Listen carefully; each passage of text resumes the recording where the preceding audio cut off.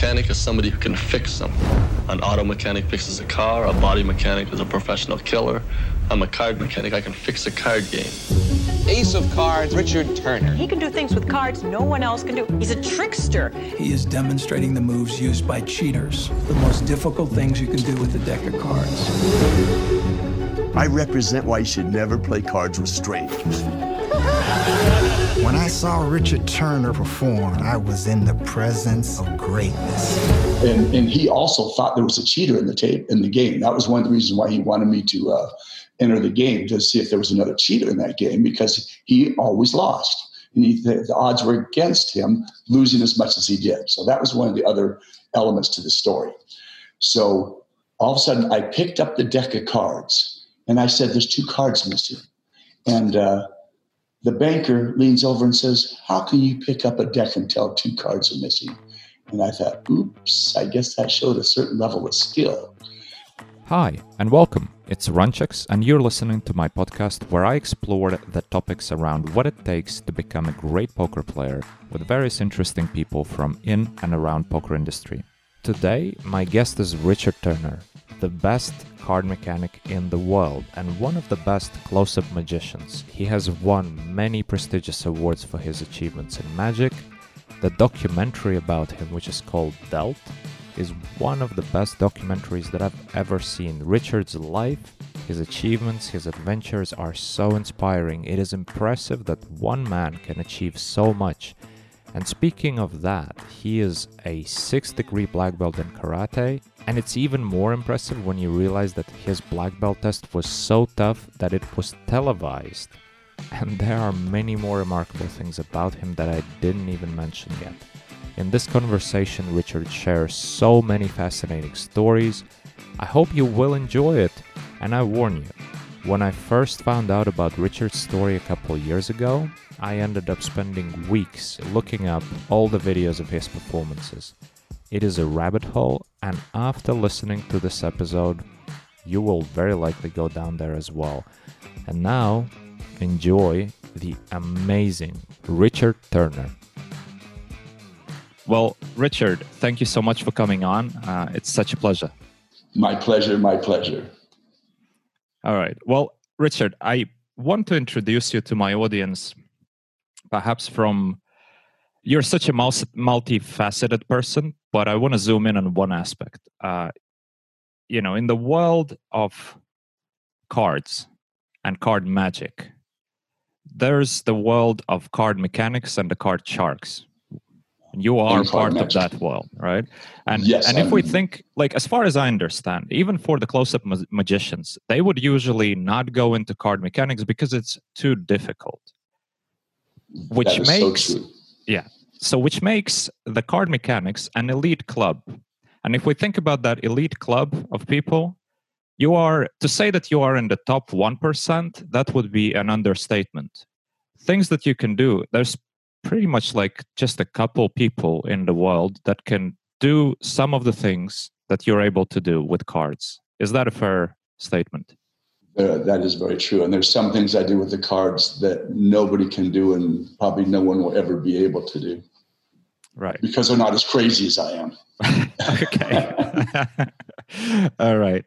So, I really wanted to point this out because I want people to understand that oftentimes everybody's talking top 1%, top 1%. We're talking about a unique individual here. You are one, and, the second best is quite below that. Because like you said, maybe there's nobody as crazy as you are in this world with the cards. Yep, and I've started working with cards 57, 58 years ago, which dates me. And it was, like I said, when I say crazy, there was a period of time when I practiced 10 to 20 hours a day, and I sustained that discipline for 26 years straight, 7 days a week. And my average practice day was 14 hours. That was the average time. And then when my son was born, he would start slobber all my cards. And so that curtailed a little bit of my practice time. And then when I have to deal with computers, emails, and things along that line, that also cut into some of my practice time. So Now I put in between 3 to 10 hours a day. But for 26 years, it was average of 14 hours a day. And that is basically Gladwell's rule of 10,000 hours to become a master at something times 15. I have about 150,000 hours behind a deck of cards. I actually had a 3 to 6 deck a day habit at one point. Wow. This is incredible. And also, like, speaking of practice, you just casually say you practiced 14 hours a day. And I know that you famously said many times that it's not that practice makes you perfect, is that perfect practice makes you perfect. So we're not talking about some random practice, just shuffling a deck of cards. You were really going at it into the details for 14 hours average per day. That is exactly right. When I say practicing, or I'm not fiddling with cards. People see cards in my hand, they might think I'm just fiddling them or shuffling them.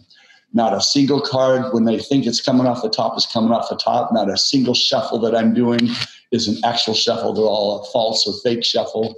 So I'm constantly analyzing and then practicing the moves. And how I approach the work with the cards is first I analyze what my objective is. To deal a second deal in a certain method that gets rid of all the tells. And so I'll analyze the move, break it down piece by piece, and till every exacting element of the muscle memory is firmly embedded in my brain.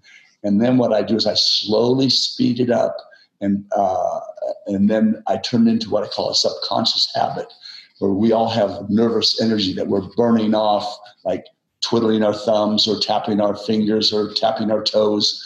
That's idle energy that's being wasted. So I take that idle energy and I focus it into practicing moves even subconsciously.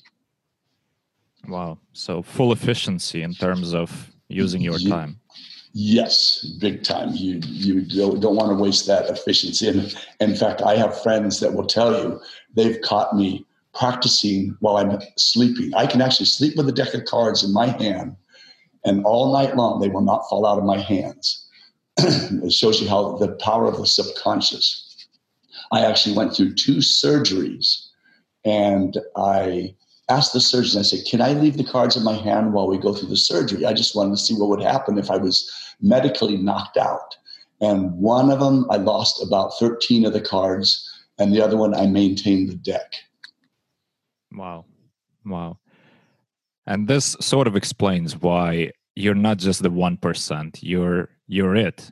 You're the top in your field. Yeah. Fantastic. Richard, there are so many things I would love to talk about with you. And let's start with the obvious. I usually talk about poker. My audience wants to know about poker.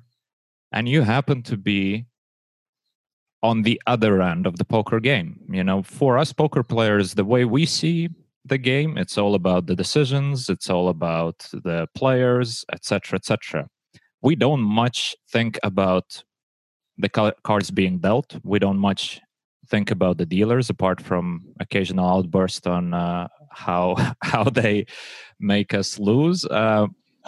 But the way you see the deck of cards, the way you see the game is a completely different perspective, is a completely different world. Yes, because my job is to control the outcome of a game. You mentioned card mechanic, card magician, card shark. And there's a big difference. Magicians will use cards for the purposes of entertainment. A card mechanic is somebody who can control the outcome of a card game. So I'm constantly figuring out ways to take a deck of cards, depending on the game, and following the normal procedure without breaking procedure or using any form of misdirection, how I can make the person I want to win, the person I want to lose, and so forth. And for the most part, I use this as a form of entertainment. I'm not a professional cheater. And that's not to say that there wasn't a period of time in my life when I wasn't using my skills for a game, because that's how I grew up. But I use it as a form of entertainment, and it basically can scare the gamble out of a gambler because, like you said, the typical card player is looking at it as, what are my two cards going to be if it's hold'em? What's the flop going to hold, and how's it going to relate to my hand? That's what they're thinking about. They're not thinking about where those cards are coming from and what part of the deck they may be coming from, and what that dealer is actually able to do to control the game. Right, exactly. And I've seen some of the things that you can do, and it's mind-boggling. It seems impossible. I know that famously even Dai Vernon, who is the person who fooled Houdini, yes, he couldn't believe what you were able to do. And he couldn't figure it out. Even when you explained to him what you're doing, he still couldn't believe that it's possible. That is true, and that's where I'm kind of fortunate in that I have a very unusual touch. And there's a neuroscientist from Harvard who basically stated that I have one of the most developed tactile neural networks of anybody on planet Earth. Those are his words. And so because I have such a fine touch, that enables me to do things with cards that others can't do. And they may spend 30 years just getting halfway there on one move, and yet they still can't put it to its purpose. Mm-hmm. And Dai Vernon was a wonderful man. I was very privileged to have spent 17 years with him. And to give your audience a little background, he was probably he was the best card man for 60 years, from like 1920 to the 1980s.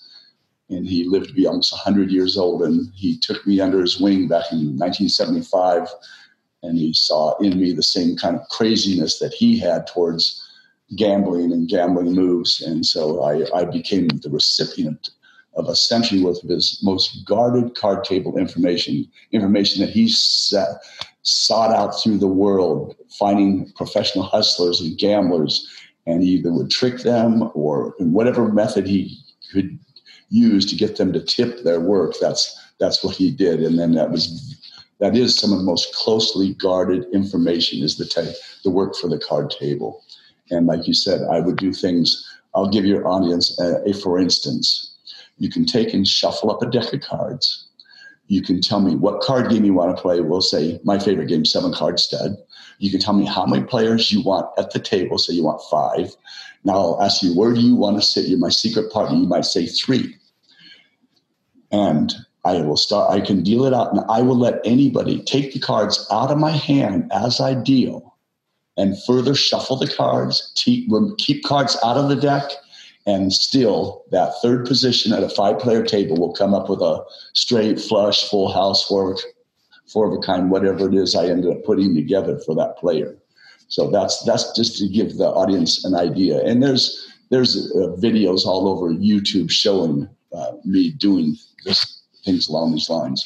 And another, for instance, I'll ask you, what's your favorite card? You might say 7s.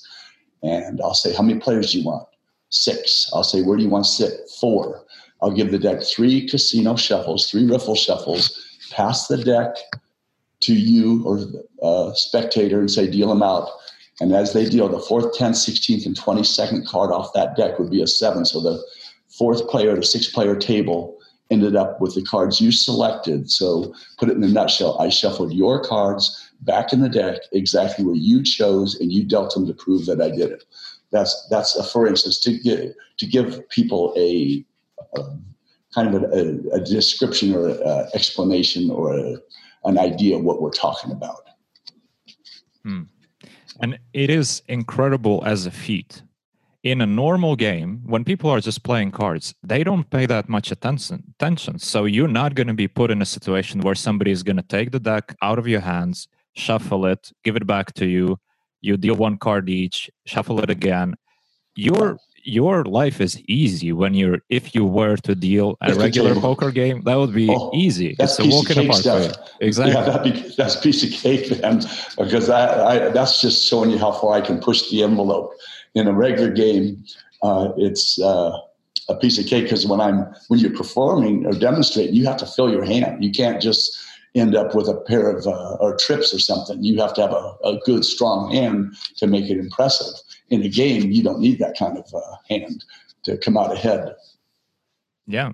And especially, when you're performing, people know you're performing and they're watching you. Whereas when you're dealing a regular home game or a regular, well, let's zoom in on a home game. Nobody's paying attention. Even if they're watching, they're not going to spot anything. Your moves are completely flawless. You can deal the second card. You can deal bottom of the deck. All these things, and obviously you can deal from probably anywhere in the deck, I would assume. Yeah, I can deal middles anywhere in the deck. You can say I want the 22nd card to come out of the 7th position. So if we talk about, you are special, that much we understand. So the likelihood that you are dealing a local home game, that's very low, which is obviously you have no interest in doing any of that stuff. And in fact, we can talk about later about some of the approaches you had from the mafia where they wanted to get you in as a dealer. But let's leave it for a minute. First, so let's imagine there is an average, and I don't know what is an average card mechanic, right? But there's a card mechanic who, let's say, is not as obsessive. He might have been practicing for 5 years or something. How much can he do in a card game? But it doesn't take a lot. He's developed a strike second and a peak. So we're dealing, let's say, blackjack. You maybe sometimes you play blackjack in a home game, but usually it's poker. But say blackjack, just to know one card can create can control the outcome. In other words, you peak, you secretly peek the top card, and you're sitting on a 10, and your down card is a 5, and so that a 6 would fill your hand. And so when you peek that card, when that 6 is there, and then you will just start going into seconds to deal, and then deal yourself that 6, fill in your hand. Or conversely, you can know that person, your partner at the table, sitting on a 15, and you deal that 6 to your partner. Or the other way around, your partner is sitting on a 11, and they double down. You deal them a deuce or 3, and so they end up losing twice. So it doesn't take that kind of work. And historically, most hustlers spent their life learning 1 or 2 moves. Either say they're a bottom dealer. Okay, they developed the techniques of being able to deal a card off the bottom. They had to learn basically 2 moves, because then there was the cut they had to get around. Either they had to have a partner at the table that would hit a brief. A brief is like a little jogged card or a bent card, or some way where when they go to cut the deck, they'll cut to that point, and then that was restoring the cards back to the bottom. So, or they had to be able to undo the cut with what's called a shift or a hop. They either hop the cut, or they would shift the deck, nullifying the cut. So that then they may have spent 5, 10, 15, 20 years developing those 2 moves. There was a guy named Alan Kennedy that Professor Vernon sought out, 1930, 31, 32, who supposedly was able to deal a card from the middle of the deck. And in that case, you didn't have to get around the cut, because you just went straight to your cards that were in the center. And of course, that's a whole different skill set. And actually, I think other moves are better than dealing out of the middle, even though I enjoy dealing out of the middle. Other things you just might shuffle the cards in such a way that you can run up 2 cards. So you have pocket aces opening, and that doesn't take the same level of skill.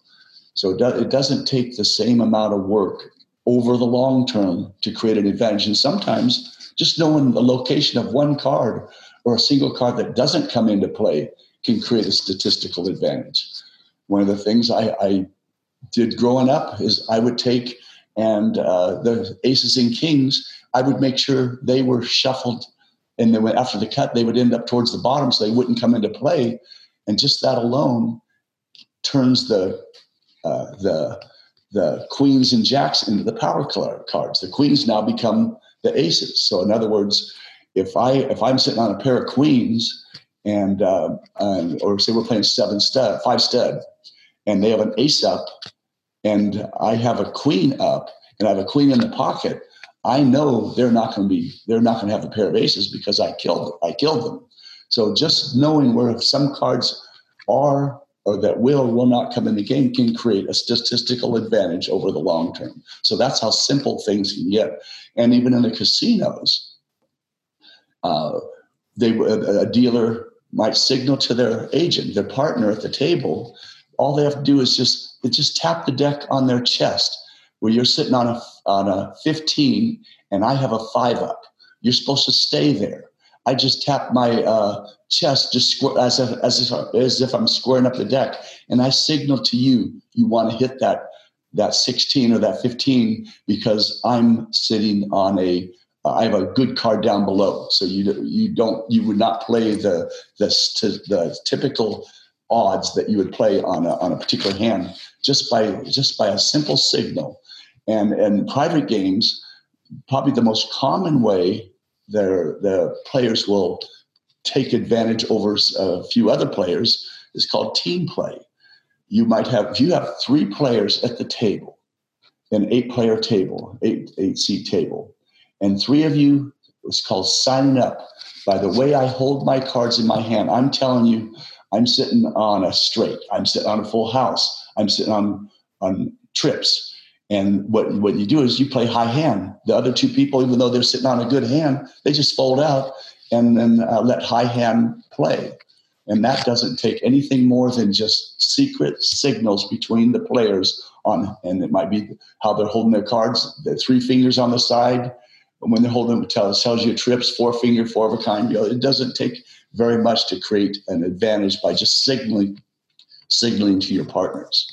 And that was really the case in the poker pits, even in the casinos, because the casinos really didn't care about that because they just took a rate from the winner. So the team play, they didn't really do a whole lot about it. But now that when they started the World Championship of Poker and stuff, they had to cut out the team play by randomizing the tables and who went to which table. You couldn't pick the table you went to for that very reason.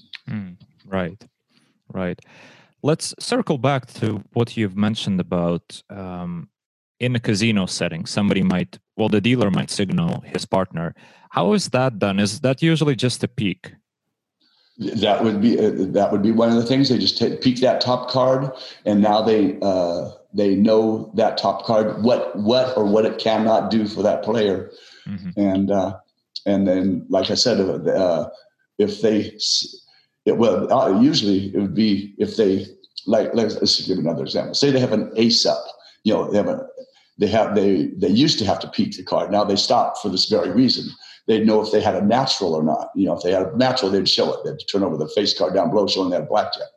But if they didn't, once again, with an ace up, and you have, depending on if you have a 12, 13, 14, 15, 16, bust hand, you're supposed to hit. But maybe he's sitting on a no, that's not a good example. Anyway, just by signing up, like I said, can tell another player to hit or not hit. Mm-hmm. All right. Because if I'm thinking about the modern poker game in a casino, there's a card shuffling machine, which makes things much harder for any sort of tricks from the dealer. Does it eliminate any sort of card mechanic? Well, actually, in most casinos, it's really the safest place to play because the security is so tight and the cameras are everywhere. Things have actually flipped. It's the casinos trying to protect themselves against the player now, because the card counters, and then there's people that are able to do what's called tracking the cards as they go into the shuffling machine, and then they'll know when a slug of cards will come back out, and they'll have the whole table sewn up. In other words, everybody at that table are in on it together, and they'll have what's called the BP, the big player, usually sitting at the second position over, and the first player, he would be what's called the steer. He would say they know an ace coming up. You have a 52% chance of winning if you have an ace in your hand. Mm-hmm. And so they would know that ace is 2 cards down. So they might be sitting on a 17 and choose to hit on a hand you don't hit on. It's a stupid play. But what it did is it killed that one card to bring out the card that next player needed, the one that had the big money on the table. That's just kind of a simple for instance. Mm-hmm. Okay. Well, at least it's good to hear that casinos are the safest place to play. Yes. And like I said, it's the players trying to cheat the casinos now. And they have the software that can track cards. And it's pretty astounding what people keep coming up with. Mm. And speaking of players trying to cheat the casino or take advantage of the casino, have you heard of the Phil Ivey story that happened? Oh, yeah. What's your opinion on that? Well, that's called advantage play. If the casino is doing something that a player can capitalize on because it's a discrepancy in their dealing or the action of their dealing, and the player capitalizes on that, that's the casino's fault, not the player's fault. Mm-hmm. All right. So he deserves what he did. He deserves the money he won. It should be his money. Yeah. I think most of the people in the gambling world agree with that, apart from the casinos. The players, yeah, exactly. Oh, well. Richard, I want to talk to you about just to set the scene for how big a demand for a person like you in sort of underground games, because I heard some stories that you've told on other shows, and I'm definitely going to put all the links in the description because you've did some fantastic interviews and people really should check it out. And you are showing some of the moves as well there. But can you tell me some of the most memorable situations you had with people from organized crime approaching you and offering you to deal in their games? My name started really getting out there in 1981, 82. 1982, I was on a TV show called That's Incredible. And back then, there was only 3 television networks in the United States. And then even the other countries didn't even sometimes have that much. They had maybe had BBC, and that was it. And that show went worldwide. And so some of my skills were revealed. And I started getting offers. One of the first guys, I'll just use his initials, RD.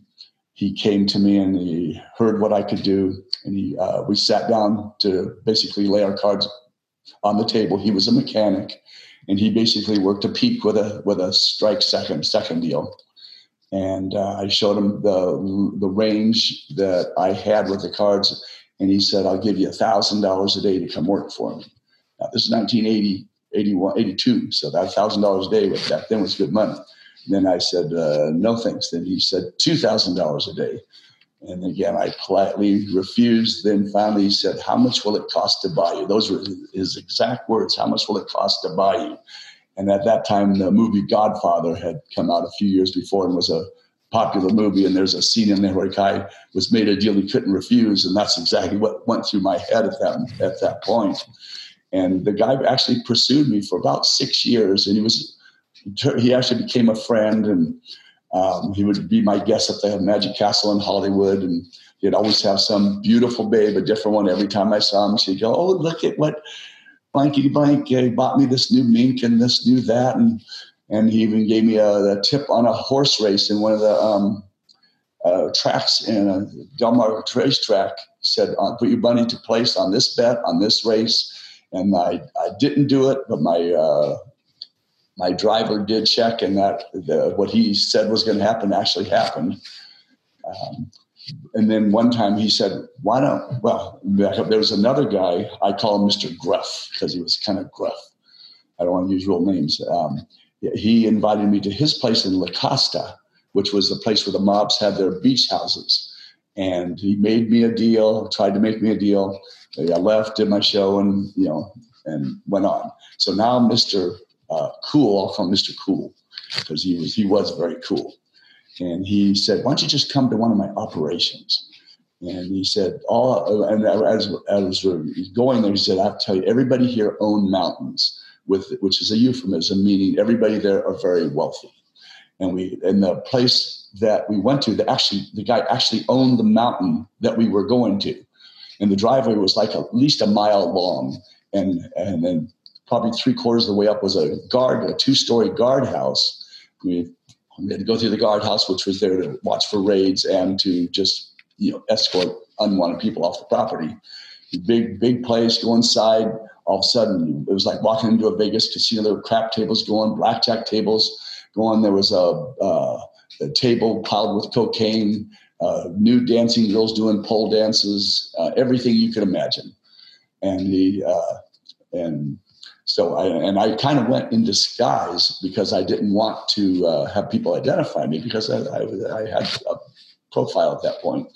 So I decided to see what kind of work he was employing, because he said he had 4 mechanics that were working for him. And he said, I could do by myself what it takes 4 of his mechanics to do.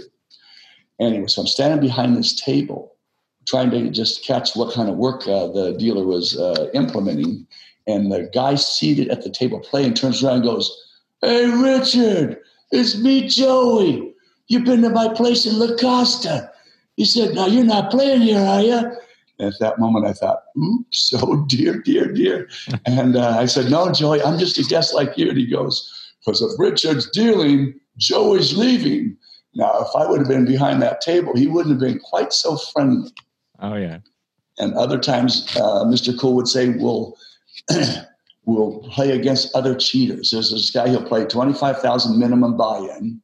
And he said, what we'll do is we'll have the set up in a hotel room and we'll hijack the game halfway through, because he was expecting the other guy to hijack the game. In other words, have a raid come in and steal the money in the middle of the game. Anyway, so that then finally twice, he and one of his business partners, who was one of the top crime families in New York, no names mentioned, they were on the news, because their operation was raided again, and made me think, "Ooh, glad I wasn't there even as a guest." Anyway, that was one. There's another guy who owned one of the racetracks across the border in Tijuana, Caliente. That was and Jai Alai and some other gambling games, but they were very wealthy, very powerful family. And he would invite me to his home, and he said, "I have friends." And he introduced me to a bunch of his friends. He said, "These guys they're all self-made millionaires, and they like to play cards, and they have friends that like to play cards. And we would like to invite you to be our dealer." And he said, you could win your own riverboat, your own nightclub, whatever, if you played your cards right. And so then probably one of the interesting offers came from the Middle East. I get a call. It's a very strongly accented voice. He said, "I want to talk to you about doing business." And I said, "Meet me aboard the riverboat," where I was the nightly entertainment. I get aboard the boat. It was a party of 5 men of Middle Eastern descent, and only one spoke English. And the interpreter threw a stack of bills on my table and said, "Let's see what you can do with the cards." I showed him, and then he talked to his boss in Farsi or Arabic, whatever it was. And he said, "We'll give you $10,000 a week to come to the Middle East and play cards against oil barons, particularly the Texans." And I said, "No, thanks." And he was irate with me. He said, "What? You're turning down $10,000 a week?" I said, "Yep." We argued with his boss in whatever language. Then he turned back and said, "How about $20,000 a week?" Nope. And then he argued again, and his boss was mad at him, and he's mad at me. And finally, he kept going, $30,000, $40,000. He said, "How about $1 million?" Now, he didn't say if it was by the week, but again, I said no, and they were so irritated. They lapped their napkins, threw down their forks, didn't finish their meal, and left. And they threw another stack of bills on my table. And that, because there were so many, I thought there were ones or fives. There was a big old stack of $100 bills. So I had a good night, didn't have to compromise myself. And then this other guy I mentioned, I call him Mr. Neurotic, because he was always looking over his shoulder like he was expecting a bullet to come his way. And I told him about that offer, and he said, "In the situation, don't take it." He said, "Because you'll be 100% used." He said, "You understand what I'm trying to tell you, Richard?" And for those that don't know what that means, 100% used means they kill you when they're done with you. I told him, "I know what it means." He said, "You know what?" He said, "Those Middle East men, they own half the world." He said, "We own the other half. He said, "We can arrange to have these card games take place in the United States, and we'll back you here." And at that moment, I actually thought to myself, wow, I'll be 100% used in my own country. I'll die here. That's what I was looking for. Fresh U.S. dirt to plant me in. So, but do you have time for the craziest story? Go ahead. Yeah, I'm looking forward to the craziest story now. All right. This one takes a few minutes to unfold. I was married before to a very sad woman. I'll just put it like that. I basically allowed myself to get suckered. I started off with a few phone calls, and she would tell me this guy's talking about playing cards for $200,000 to $300,000 in Sin City. And I said, Sin City's Vegas, not a safe place to play. Get a call from him, told him I wasn't interested. I had just finished cheating a guy on a television series. His name was Bobby Singer. He was a card counter, and he was going to show how he could count the cards and come out ahead with his card counting skills. What he didn't know is they brought me in as the dealer for that segment, and he never won a single hand. We filmed for like 2 hours, never won one hand. He was so ticked. But anyway, so he offered to go on the road together. So I'm on a flight, headed to meet up with Bobby Singer because we were doing lectures on card counting, and I would teach what to watch out for at the card table. And this guy, I hear this newspaper next to me rattling. The guy lowers his paper and says, "Hello, Mr. Turner. We've spoken by phone, but I want to talk to you in person about doing a little business together." And I thought, how did this guy know what flight I was on? How did he know what seat I was in? And I thought that's confidential information. And so he starts talking to me, and he says, he wanted to offer me $2 cards in Sun City outside of South Africa. And he was a diamond broker, and that's what he did. But that was his main business. He wanted me playing these games. There was a large, Jewish community that played high stake poker there, and he wanted me to control the direction of the money. And so we talked. I was kind of flattered that someone recognized me on the plane and made no deals. We landed, and I thought that was the end of it. That was just the beginning. I'm in another television interview for another show that we're doing in another city. I'm in my hotel room. Phone rings. "Hello, Richard. It's me, Diamond." I'm going to call the guy Mr. Diamond because he was a diamond broker. He said, "I'm downstairs. Let me buy you dinner." So I went downstairs, and he didn't bother to stand up or shake hands, welcome me. Just said, "Richard, have a seat." And he held his palm up in front of my face and said, "I know your aversion to, shaking hands." And I thought, how did he know I didn't like to shake hands? And it wasn't because I was weird or quirky. It's because people's sweat or the moisture on their hands affects my touch with the cards. So it's more of a practical reason than anything else. And I thought, how did he know that information? So we're talking. He said, he told me how he's a diamond broker, and he said, "Feel this." And, he had what he said was an 8-carat pinky ring. And he said, "Take this." And he handed me a diamond ring about the size of a marble. He said, "It's a $70,000 pinky ring. It's a gift just to show you my good faith." And I knew if I accepted that gift from him, in the long term, the big D word doesn't stand for divorce. It stands for death. And I knew if I accepted, I'd be married to the guy, and I didn't want to be married to this guy. So I said, "Thank you. That's okay." And he said, "We'll make you a special ring. It'd be a royal flush in marquee diamonds or maybe in rubies. And this ring here, if you look at it, has an ace of diamonds in the center and had king, queen, and jack 10 on either side of it. But that did not come from Mr. Diamond. That one I had made from his idea. That's my wedding ring. So now I'm on the road again. I walk into a nightclub. They're waiting for me. Again, Mr. Diamond said, "Richard, let me buy you a drink." I thought, how do you know I was going to walk into this nightclub? I didn't even know I was going to walk into this nightclub. I didn't even know this nightclub was here. It just happened to be where we were staying. And we sat at one of those small hotel tables. It was in a hotel, a nightclub in a hotel, and those little intimate tables that just seats two. And he says, "I know you're in the martial arts." And I thought, how do you know I was in the martial arts? For those that don't know, I've been in the martial arts since 1971, and I have a ranking of a 6th-degree black belt. And he said, now, if you want to take somebody out, and he casually put his hand on my shoulder, reached across the table, put his hand on my shoulder. What you do, all of a sudden, he, with the other hand, grabbed me by the neck and went to smash my face against his forehead. He says, what you do is you take your head, you smash it against the punk's nose.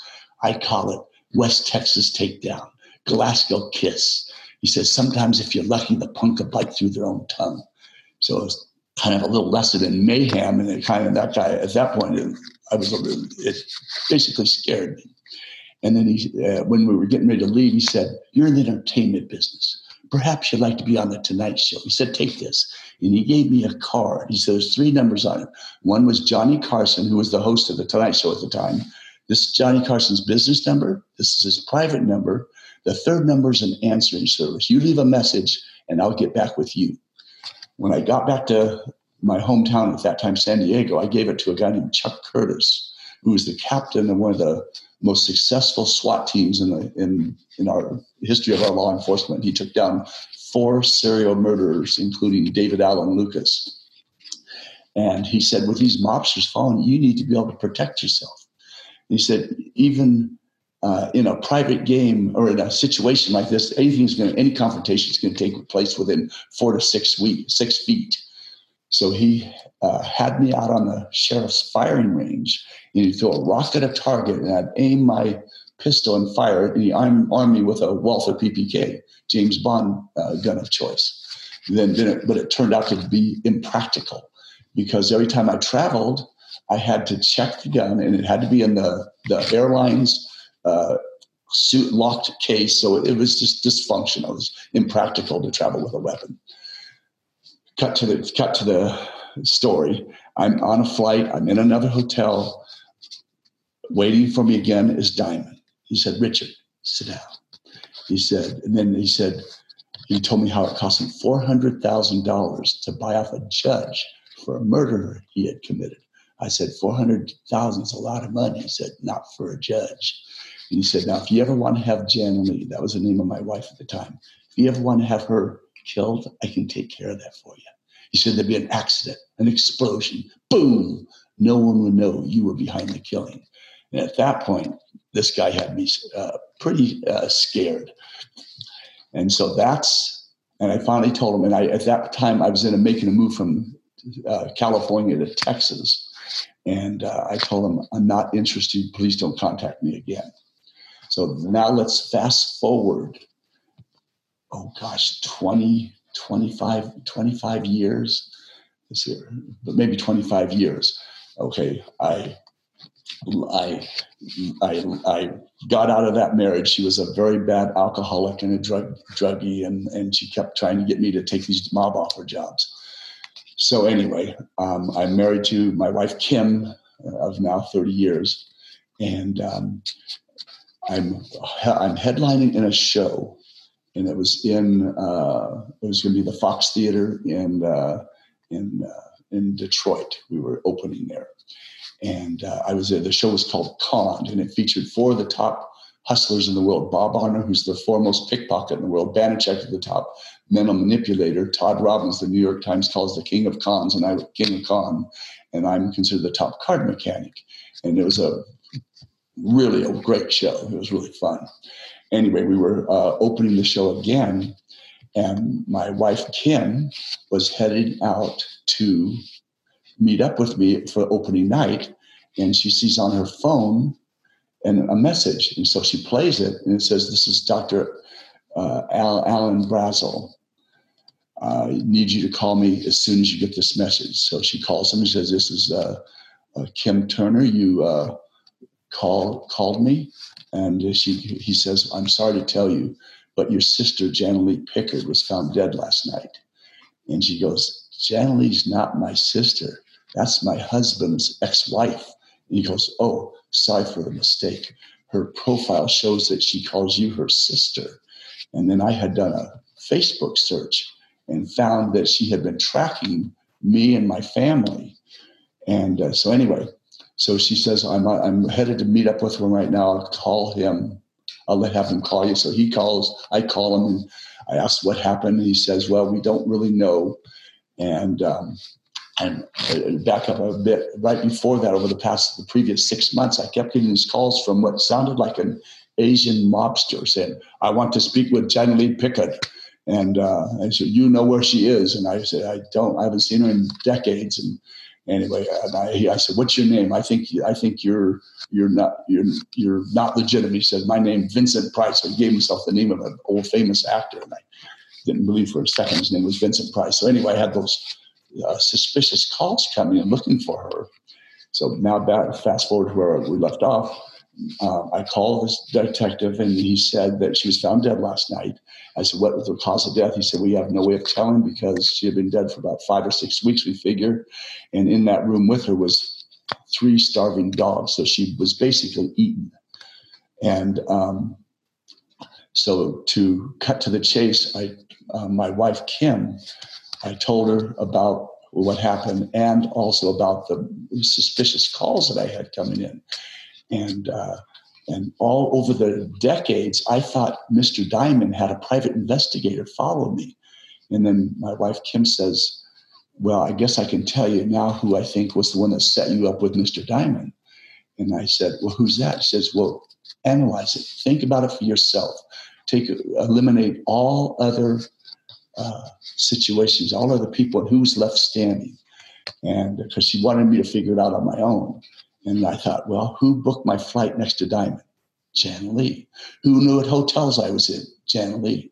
Who knew I didn't like to shake hands? Janalee. Who, when Diamond offered $200,000 to $300,000 in Sun City, when she first contacted, she said Sin City, and so I misheard it as Sin City, as Sun City, as Sin City. So I misunderstood her when she said Sun City because they sound so much alike. And then it finally hit me that it was her that was trying to set me up all that time. And so I told her, I was in the middle of my show, and it was after the end of the show. I came out, I said, it had to be Janalee. And she says, "I knew that." She said, "I figured it out years ago, but it wasn't my place to say something bad about your ex-wife." So that's kind of the scariest dude that I came across. Wow, what a story, and what a twist as well. I know. Incredible. Wow. Richard, you know what I want to ask you? Because all of the stories that you've told, you always say no to these people. And you also said no to the racetrack offer, which stood out for me, right? What's your reasoning? And I think I know the answer, but I want to hear it from you. Why did you always say no to all of the things, including the guy giving you a tip on a racetrack? Well, for me, playing cards, using my skills in that way would be unethical. It's basically cheating, and cheating is stealing. And for me, stealing is wrong. And so, so it's from a moral standpoint. There's something in us that tells us what is right, what is wrong. We know that killing is is wrong. We don't know why. Why do we know? Why do we believe that? There's some conscious that's instilled into us to know right from wrong. And so, for me, cheating is stealing, and I choose not to steal. All right. And with when it came to that horse track offer, I almost made a bet on it, and it was mainly in that case it was more procrastination on my part than it was anything else. And again, I still would have felt like I had accepted an offer. Even in that particular case, it would have had no commitments to it, but there was still something about it that was a little bit seedy, and I rather earn my money legitimately and honestly. And when I play, and I played for years, and I've done well, and even as just a straight player, but I do not make my living as a player. I did years ago,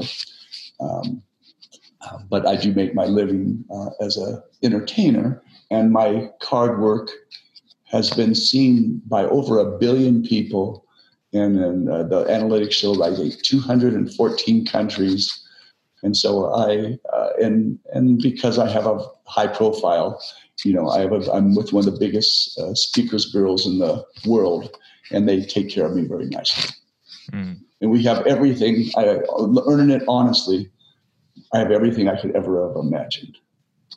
Right. And you know what? That sort of resonates with what I talked about last week with Michael Francis, who used to be a mobster, right? And he moved on. One of the few people who actually got out of that life and is legitimate.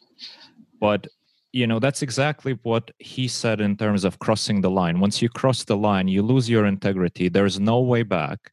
And when you say that, you know, your work is now visible to people in pretty much every country in the world, you entertain people, you blow their minds with your incredible technique and your incredible tricks. If you accepted even one of those offers, this would never have happened, because once you step one foot in, that's it. Once you're bought, you're bought. Once you're in, you can't get out. And I knew that from the start. And I knew that from the start. So I managed to keep myself from. And I'll just tell you one story that kind of really froze it in my head. I had this lawyer come in, and he said, "I would like you to play in my game." He said, "You don't have to feel guilty about cheating these guys, because we're all in the same business. We're all lawyers and bankers." And those were exact words where he said, "If you ever used a lawyer, here's a chance to get some of your extorted funds back." And so I thought, isn't that crazy? The pot calling the kettle black. In other words, he was a dishonest lawyer talking about lawyers being dishonest, honestly talking about being dishonest. And I thought, well, what the heck? And so I did enter his game. And there was a lawyer, my partner, lawyer, banker, and myself. And I was dealing him the good hands most of the time, you know, and then I'd take some for myself, so it wasn't too one-sided. And we were cleaning up, and then and he also thought there was a cheater in the game. That was one of the reasons why he wanted me to enter the game, to see if there was another cheater in that game, because he always lost. And the odds were against him losing as much as he did. So that was one of the other elements to the story. So all of a sudden, I picked up the deck of cards, and I said, "There's 2 cards missing." And the banker leans over and says, "How can you pick up a deck and tell 2 cards are missing?" And I thought, oops, I guess that showed a certain level of skill. So I said, "Well, anybody can tell that." And I started hemming and hawing, you know, kind of alibiing. And I'm, you know, feeling around the table, and I bumped the placemat of the lawyer sitting next to the banker. And underneath his mat were those 2 cards. So he's holding out, which is a, you know, gambler's term for, you know, keeping cards out of play, and then you switch them in as you need them. So he was holding out, and the banker looks over to my partner, because it was his home, and it was a very nice home, catered, and that's why we had placemats of the thing, because there was all kinds of catered food to eat and so on. And he said, "What gives? This guy has cards under his mat, and your other friend here can pick up the deck and tell there were 2 cards missing." So that's when the game broke up. Now let's fast forward 2 years. I was on a TV show called That's Incredible, as I mentioned earlier. And this is when Jan Leith first got the idea that I had played for profit. I'm sitting in a restaurant, and this guy comes up to my table and says, "You're Richard Turner. You once cheated me out of a bunch of money. I'm the banker that wanted to know how you could pick up a deck and tell 2 cards were missing." And I thought, I'm going to get in a fight right here in this restaurant with my date. At that time, we were just dating. And all of a sudden, he grabbed my hand, started shaking, and said, "I saw you on That's Incredible. That was fantastic. Now I understand how you could pick up a deck and tell 2 cards were missing." He said, "I just wanted to tell you it was such a privilege to have been cheated by you." And he turned and walked away. And so that I got lucky in that case. And that was a perfect example of, if I would have been, well, what am I saying? I was doing business. And fortunately, the guy had a good sense of humor about it. And it became a story that I'm sure he's told many times before, because he thought it was a privilege. Wow. All these stories, Richard, it's incredible. It's incredible. And that's just the tip of the iceberg. Exactly. They go on forever and ever. And we haven't even told your audience a fraction of the stuff. Oh yeah, and there's so much stuff. In fact, because you did so much in the field of magic, and I'm gonna put a lot of links in the description. You know, your performances on Penn and Teller, Fool Us, the show that was incredible, and you know, there's so much more. Your feats with martial arts and some of the stories of some of the crazy stuff that you did, and your physical abilities are incredible. We haven't even touched upon the subject of you losing sight as a young boy, you know, and we're talking about card mechanics. You know, you've mentioned the move of peeking the card. Mm-hmm. For you, technically, that would be pretty hard to do. Yet, in my case, that would not apply. Exactly, but you still can do way more. So, talk me through it. Is the deck marked? Well, when as I described earlier, when I told you how far I could push the envelope, let's say the deck is face up, not face down, but face up. So you can see every card coming off that deck.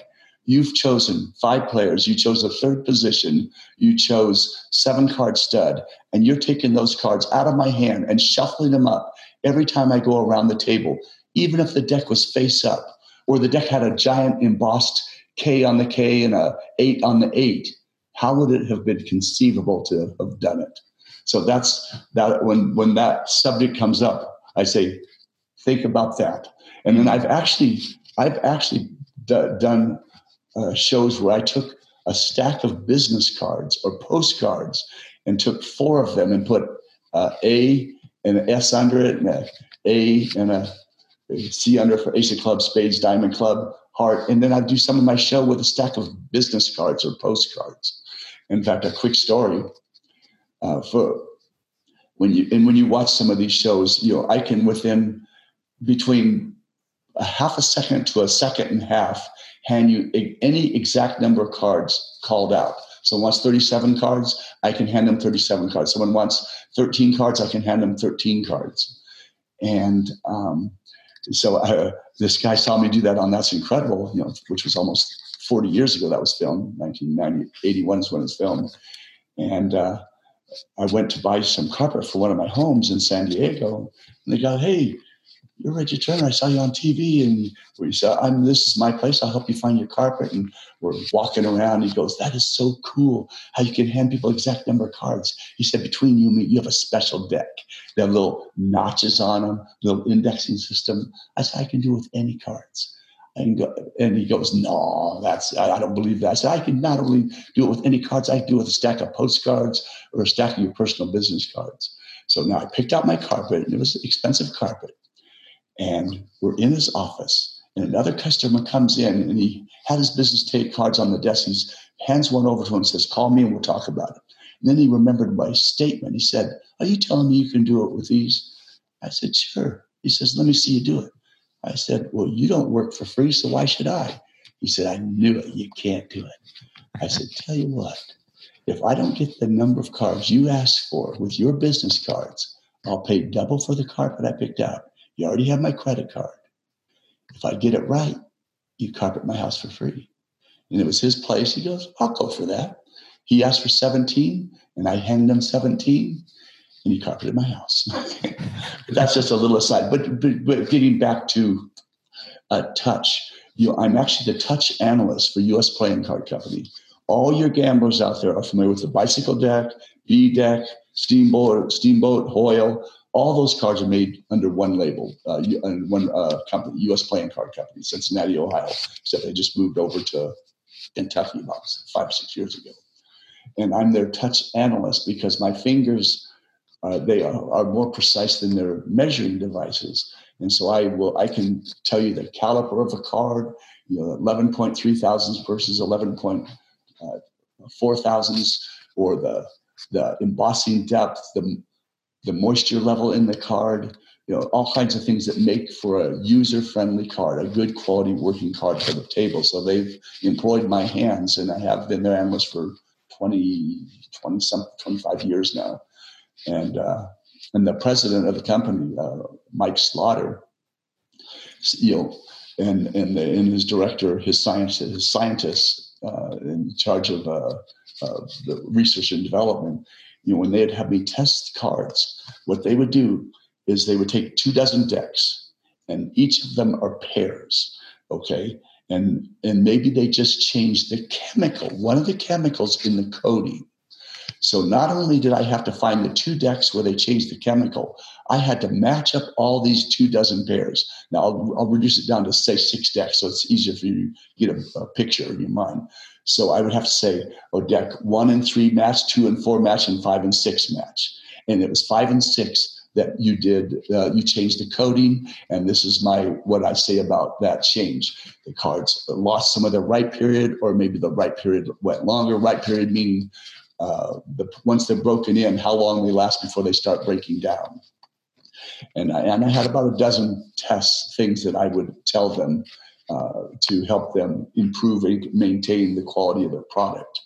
So, and then backing that up to what Dr. August, the neuroscientist from Harvard, said, because of the fact that I lost my sight, so we're now revealing to your people, which is something I talk about if it becomes relevant, and if it's not relevant, I don't talk about, but I have no vision at all. My vision started going south when I was 9. During my teens and 20s, it was measured at 20/400, which is twice as low as what's considered legally blind, with no macula, which is the center part of the retina. So I have at that time, I had no forward vision. Out of the corner of the eye was 20/400. And then my 30s, it all finished disappearing. My sister, Lori, had the same thing happen to her. We both got scarlet fever, and we think that that's what caused the degeneration of the retina. Anyway, Dr. August said that because my haptic and tactile neural network, which is the part of the brain that relates to touch, is just highly developed. And it basically bullied its way into my visual network. And so those 2 networks have combined. And he said that's why I have one of the most developed tactile neural networks on planet Earth, in his words. And so it's kind of in other words, there's some physiological, biological reasons for the reason why I'm a little on the oddball side. Mm-hmm. Well, that and practicing for 14 hours a day for 26 years. That's the flip side. That's the other half of it. It's one thing to have a gift of some kind, but it's another thing. You take that gift and you drive it in, you grind it into the ground. A musician has a tremendous ear, a tremendous voice. If they just don't use it, they don't practice it, that's one. Then they don't hit the heights that they could have hit. But if you take that gift and then you drive it into the ground, then that's when you can obtain things that others have considered not possible. And that applies in a lot of areas. Richard, I don't know if we still have time for this, but I would like to get into some, maybe leave the viewers with some practical advice, and what I mean is, because of course it's unlikely that in your regular home game, somebody is going to encounter, somebody of your caliber. But you've mentioned already so many things that can happen, just putting the cards under the mat, picking the card, signaling the partner, players signaling to each other, all these things.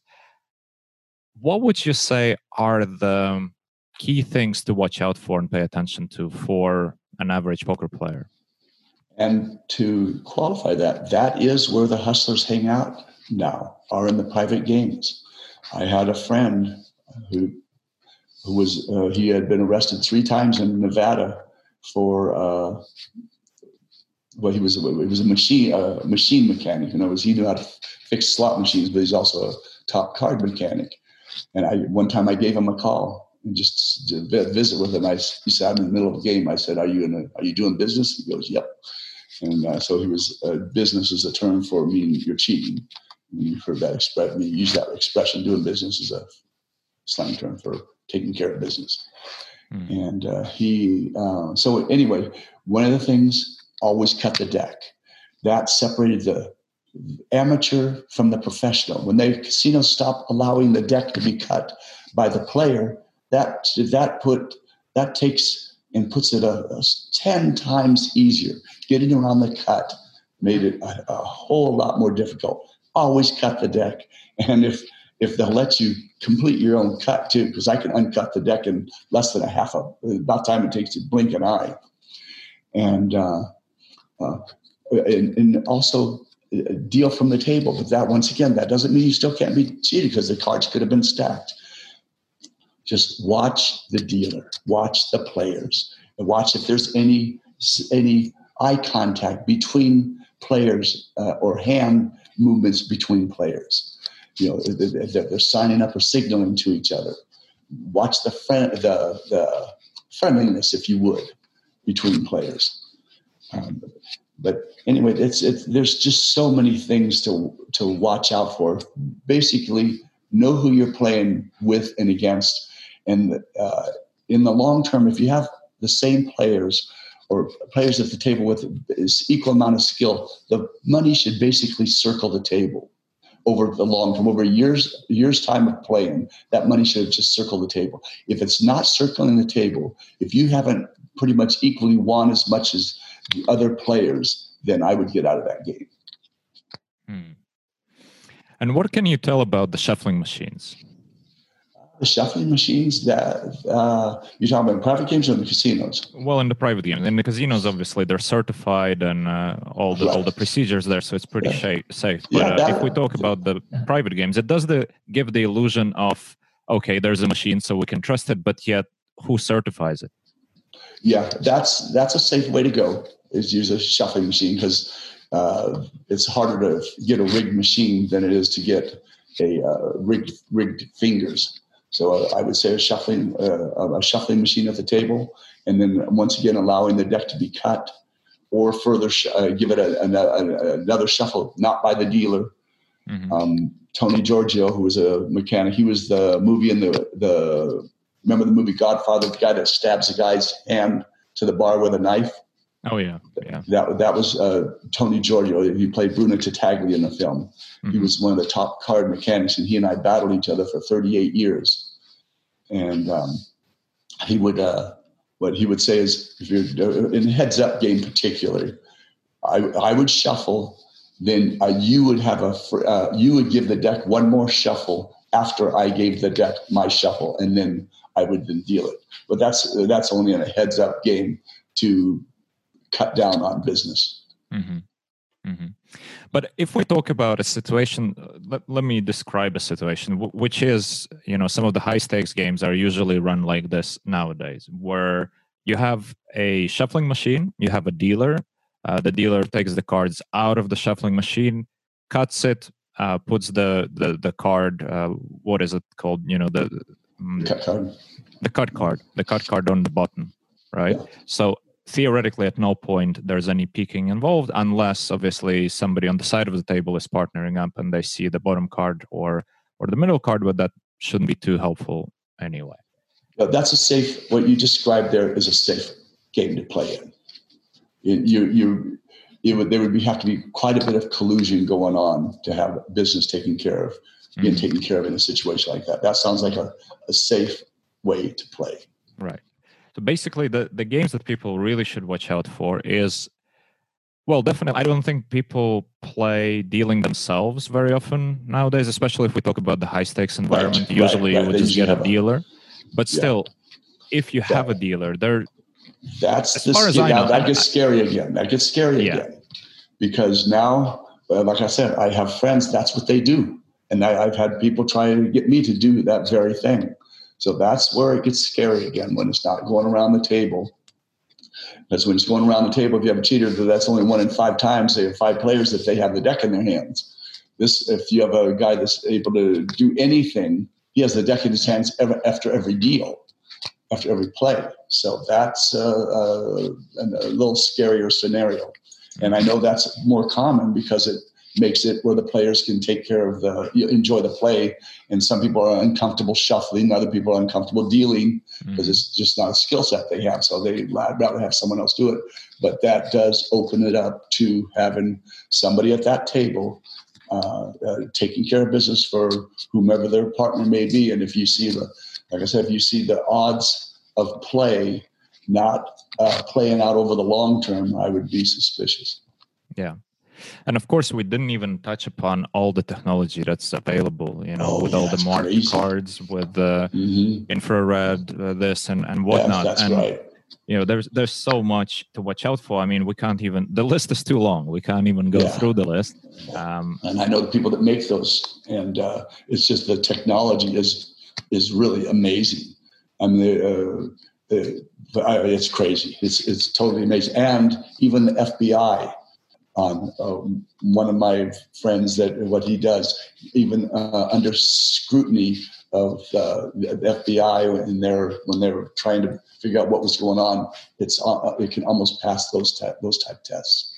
Mm. Wow. And it's incredible to think that, in the high stakes games environment, there's always going to be demand for people like you. There's always going to be people who are going to seek out your help. And, you've been offered a lot of money to partake in these deals, and yet you always said no, which we all should be very thankful for, because now we see all your fantastic work, and it's all public, and it's beautiful. But there are a lot of people who would say yes at the first opportunity, and that's quite unfortunate. Yeah, and the thing is, then you have no life, because then you have to keep a low profile. You have to launder your money. You have to hide your money. If that's what you're doing and you're making significant amounts of money, you can't have the houses you want. You have to keep a low profile. And for me, I rather have the opportunity of openness. And being able to have what I want and have it legitimately. Yeah, and plus on top of just the openness, what you've mentioned earlier in one of the stories, if the stakes are high enough, they might just use you 100%. That is exactly, and that's the end of that right. story. Yeah, that is exactly right. When they're done with you, you're dead. Yeah, and I live in Texas. I've been in Texas since '85. And I can tell you a lot of hustler stories, and I almost wish I would have got some interviews from this guy on tape, because he knew where a lot of the bodies were buried from people got caught either doing business, or they wanted to hide the fact that the guy was doing business for them. Wow. And they ended up dead. Mm. Richard, I think you have an appointment coming up soon, so I want to wrap it up, because I suppose you don't have much time left, right? It's a bit past 11. A few more minutes. All right. Because I want to first of all say I am, like I've mentioned already a couple of times, that I'm going to direct people to all of the work, most of the work that is available, at least on YouTube there, and I highly encourage everybody to check it out. I think it's absolutely incredible, and your skill is unparalleled, and your dedication, your obsession. We're talking about cards here, but the lessons that can be applied to any endeavor. I mean, just to see somebody go so fully immersing themselves into one art, into one skill, and perfecting it every day. And right now, as we speak, you're shuffling the cards, you're working with the cards, and you're not wasting a moment. You're so efficient, and it's so inspiring. I appreciate that. That's nice. And we've been shuffling these cards for an hour now. Watch, I'll cut a high card. You see what it is? Can you lift it up a bit higher, because we can't. Okay, that's the ace. Yeah. Ace of spades. Yeah. So I've been sitting here shuffling 10,000 times, and I got right out of the middle again. Anyway. This is incredible. And I definitely will put some links to the and videos where people can see your performances. Yeah, just richardturner52.com or Google Richard Turner. I'm the first person that shows up, and there's many, many things and shows that you can watch. And then they made a feature documentary on my life called Dealt, D-E-A-L-T, like Dealt a Hand of Cards. And that they can get on Hulu, Amazon Prime, Google Play, any video on demand platforms. Mm-hmm. And they're also in negotiations of turning my life into a feature film. So that's something that's coming up that you can kind of watch for. Oh, really? That is incredible. Yeah, how far fact, the process? How far are you in the process? Well, I'll actually know more in 2 days. Oh, wow. But things we have some significant players involved, so I can say that. And the person they want to have play me is right. And another very you would know the name right off the bat. Who my wife says, "Man, he's a hunk." Oh, wow. And then just for gaming, I also you watch out for. I've created a couple of gambling apps. So I have gambling games. I started working on them 35 years ago. The other one 55 years ago when I was 11 years old. Now there's a tremendous market out there. One's going to be Shark Showdown, and it combines the elements of blackjack, which is the most popular banking game in the world, Monopoly, which is the most recognized board game in the world, and poker. And it takes the elements of each of those and I weave it into its own entity. And so one of the smaller versions is called Shark Showdown, and the big game is called Texas Showdown. It'll be something that you'll be able to play with your friends online, and for either what's called real money gaming or just for pleasure or just playing against the app. But the engineers should start putting those things together in the next few months. Oh, fantastic. So it's coming out soon. It's not out yet. It should be out this year. No, it's not out yet. It should be out this year, though. 3 different products. And it does sound like a pretty sweet combination. Poker, Monopoly, and blackjack. Yes, and I took the elements of each of those that make it just addictive, if you would, or alluring, and blended them into its own entity. Like I said, if you put those 3 things together, they had a baby, they'd come out with Texas Showdown or Shark Showdown. Yeah, very interesting. You took blackjack, which apparently is not addictive enough, and poker, not addictive enough. You mix it all together, add some Monopoly on top, and you make something quite addictive. That sounds like a great idea. Fantastic. Well, if we still have time, I mean, I don't know. Are you going to be interrupted at some point, or because if we have time, I might as well talk. If you have time, I would love to talk to you as much as possible. But if you have to go, we can. Yeah, I know I'm being waited on right now. Oh, okay. Well then, let's. We have one more question, one more subject to cover. We can do that. Yeah, fantastic. What should we talk? I have a multitude of questions that I want to ask. Martial arts,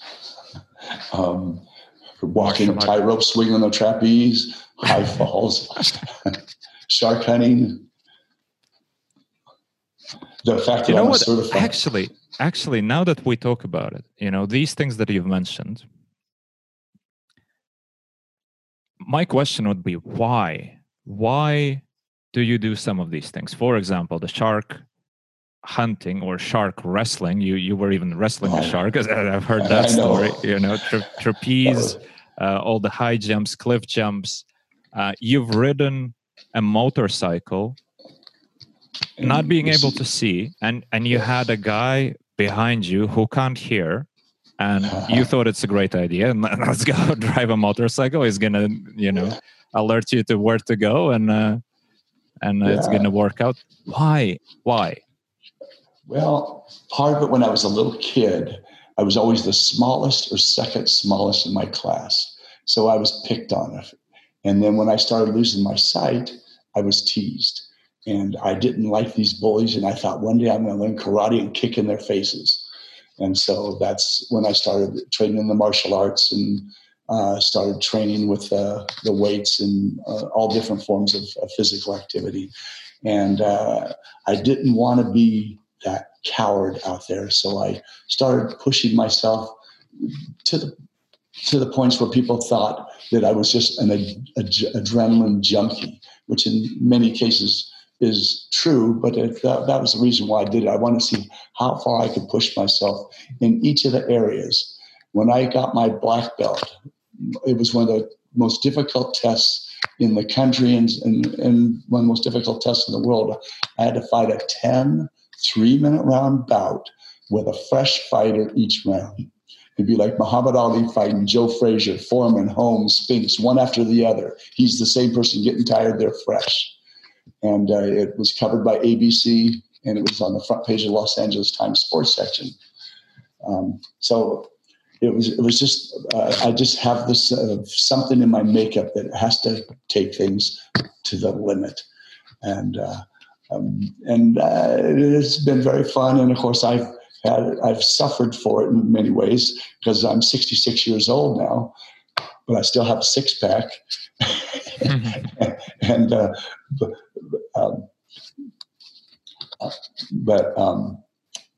Yeah.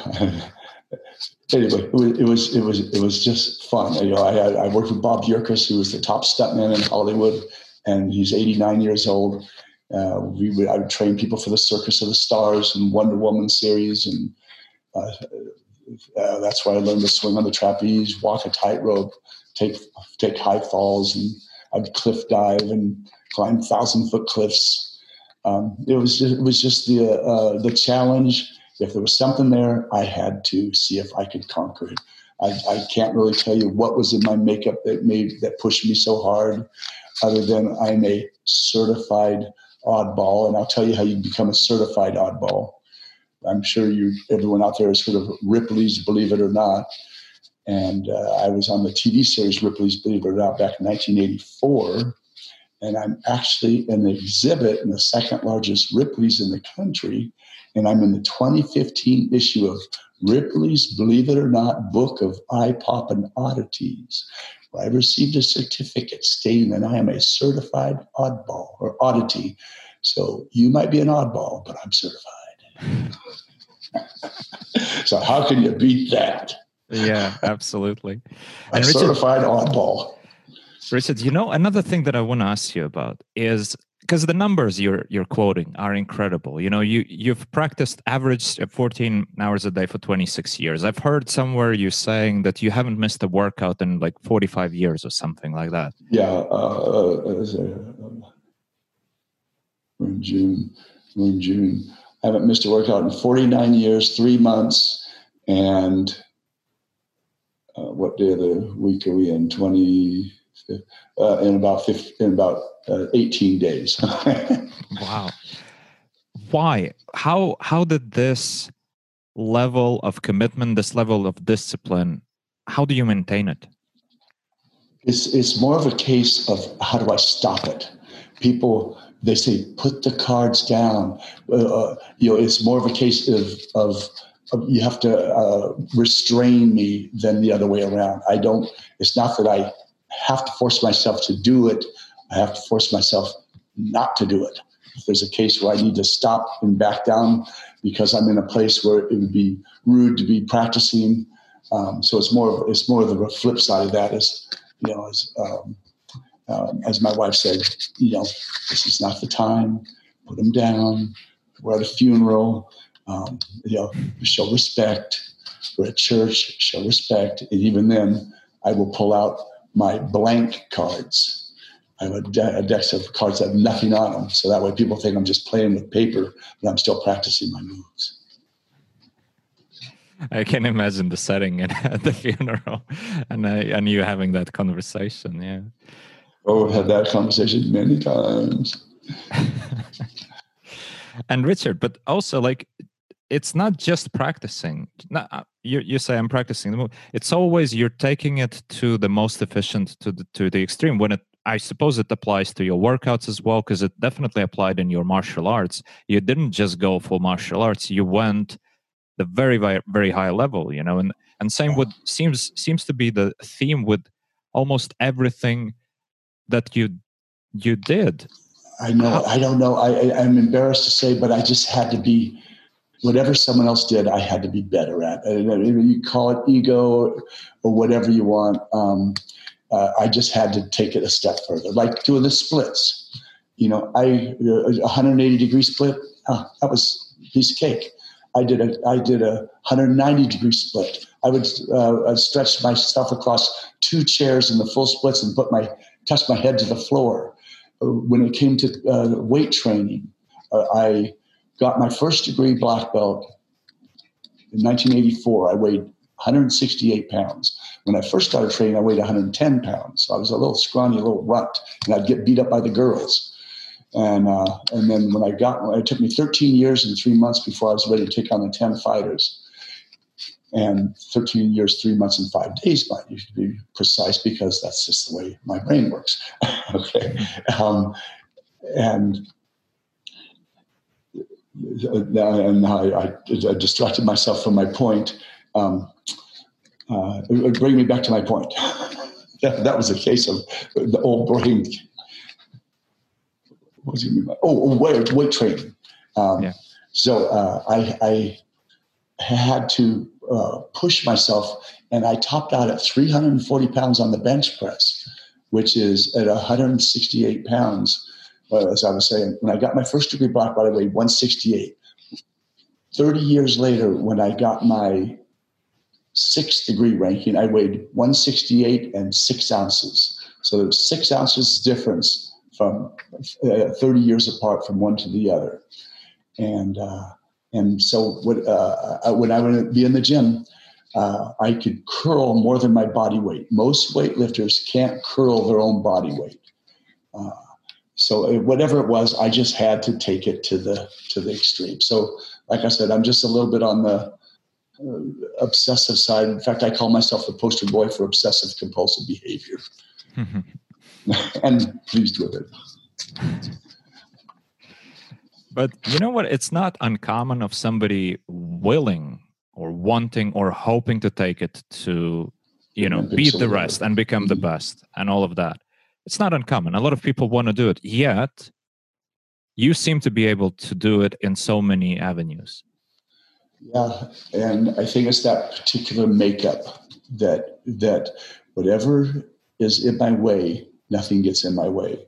And people say, how do you not get depressed? Or how do you, to me, it's an adventure. It's the journey. I love the journey of whatever it takes to get from A to Z. All the stages in between are part of the adventure. So I always tell people, don't look at the end result. Enjoy the process. Enjoy the journey. And as you're in the middle of the journey, take it to its limits.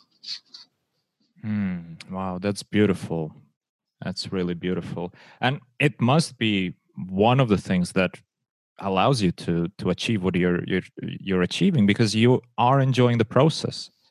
For somebody who's just looking at the end goal, they are dreading the next morning when they have to go back to the gym. They're dreading. And like you said, for you, you have to find a reason. You have to be forced not to practice. You have to be forced not to do something, because the whole practice part, the process, the road is the joy for you, not so much the end result. You're exactly right.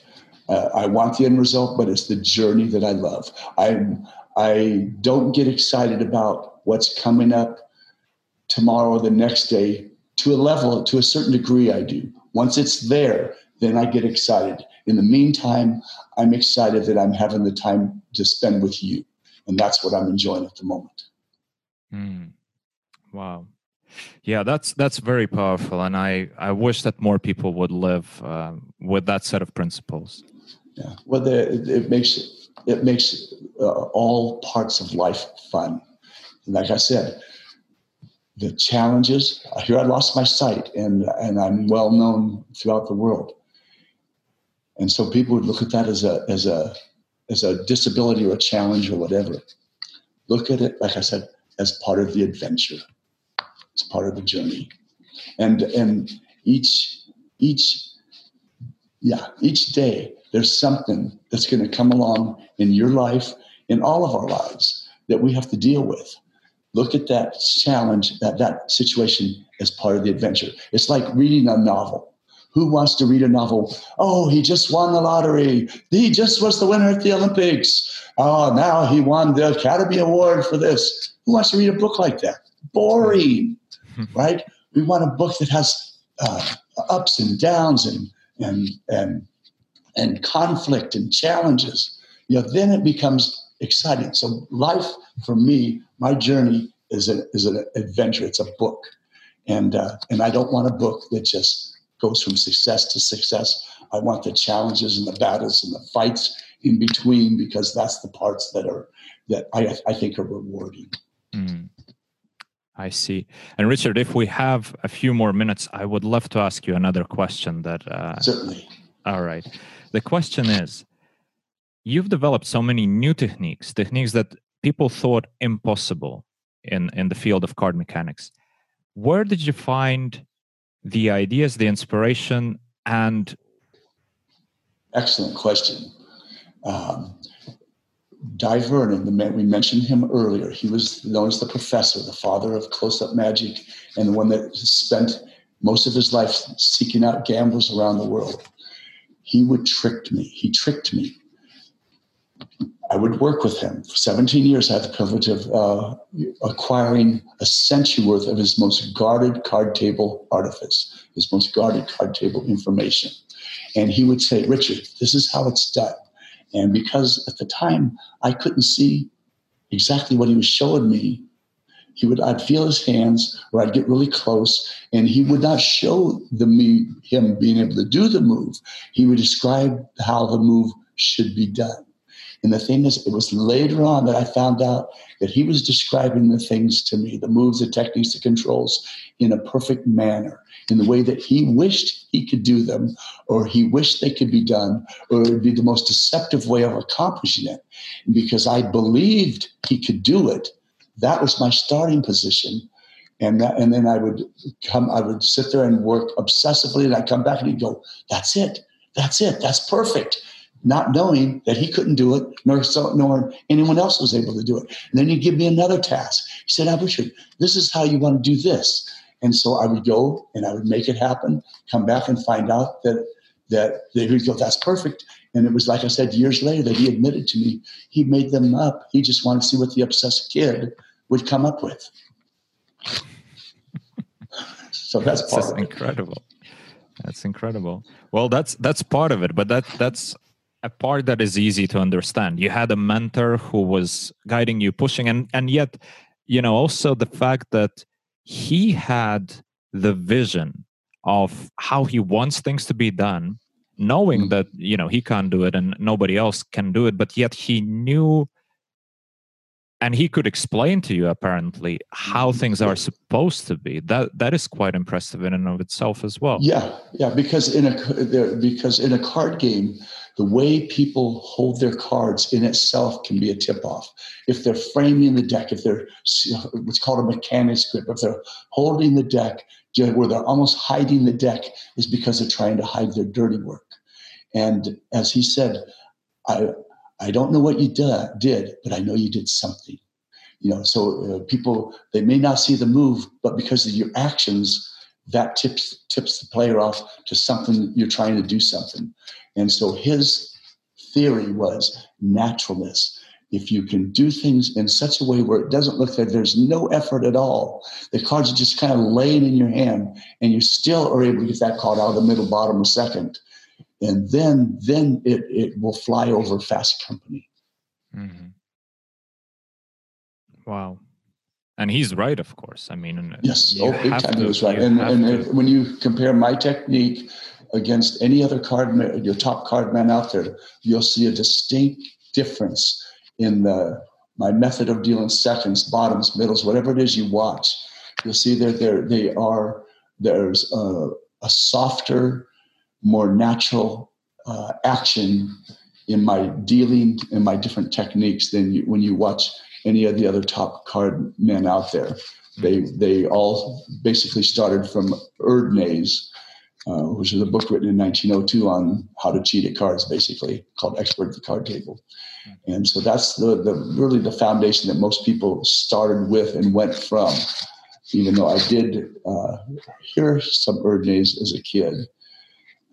But I did not have, I wasn't caught up in that particular technique of handling and holding the cards. And then it was Vernon that pushed me away from that direction, because he knew in a card game that would create suspicion. So his idea is to figure out how could this be done with all the fingers showing, with the deck completely exposed and so forth. And so that's how he would describe it to me, and that's how I would develop it, even though it was, like I said later, that I found out that he himself could not do it. But what was his motivation for going for realism in the card game? Because it's not like he was planning to, No, well, that was just his obsession. He was obsessed with gambling moves, cheaters, and hustlers, because that was the most closely guarded information in all of sleight of hand.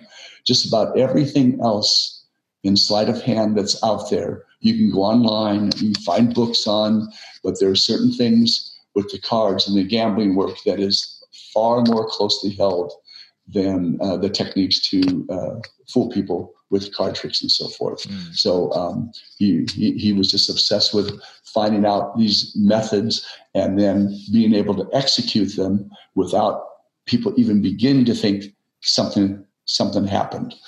I'll give you a medium quick story. All right. Go ahead.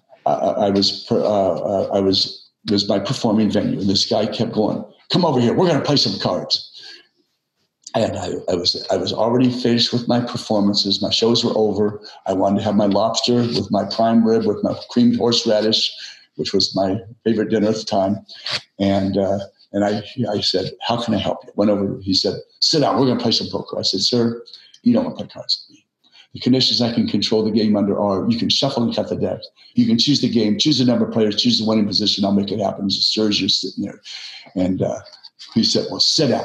And so, and then usually if I'd start dealing seconds at that point, they would back off. I thought, okay, this guy is he was so obnoxious. I thought, I'm not gonna let this guy off the hook. And he had two other players, people at the table with him who were very nice and very differential to him for whatever reason. So we sit down and we start. I said, "How many players?" He said, "4 of us." I said, "Who's going to win?" He said, "I am, of course." And I was just getting ready to do it. He said, "Hold it. We're not doing this for nothing." So he started off with just 20. He said he made everyone pull out a 20, put it on the table. So I said, "Okay, whatever." And I dealt him a winning hand. He jumped out of his chair. He had kings over 10s, full house. He said, "I told you I always win." I said, "Buddy, I just told you can shuffle and choose a number of players, choose a winning position. I'd make it happen. You think that was a coincidence?" And he said, "What are you talking about? I'm the one that shuffled. I'm the one who told you I was going to, there was 4 players. I'm the one who told you I was going to win." I thought, okay, now I understand your conditions. Sit down. Let's keep playing. And for the next hour and a half, we kept winning, and he kept having to break 100 after 100. And, he kept wanting to up the stakes to try to get his money back. And his 2 friends that were there with him, he made them put up the same amount of money every hand.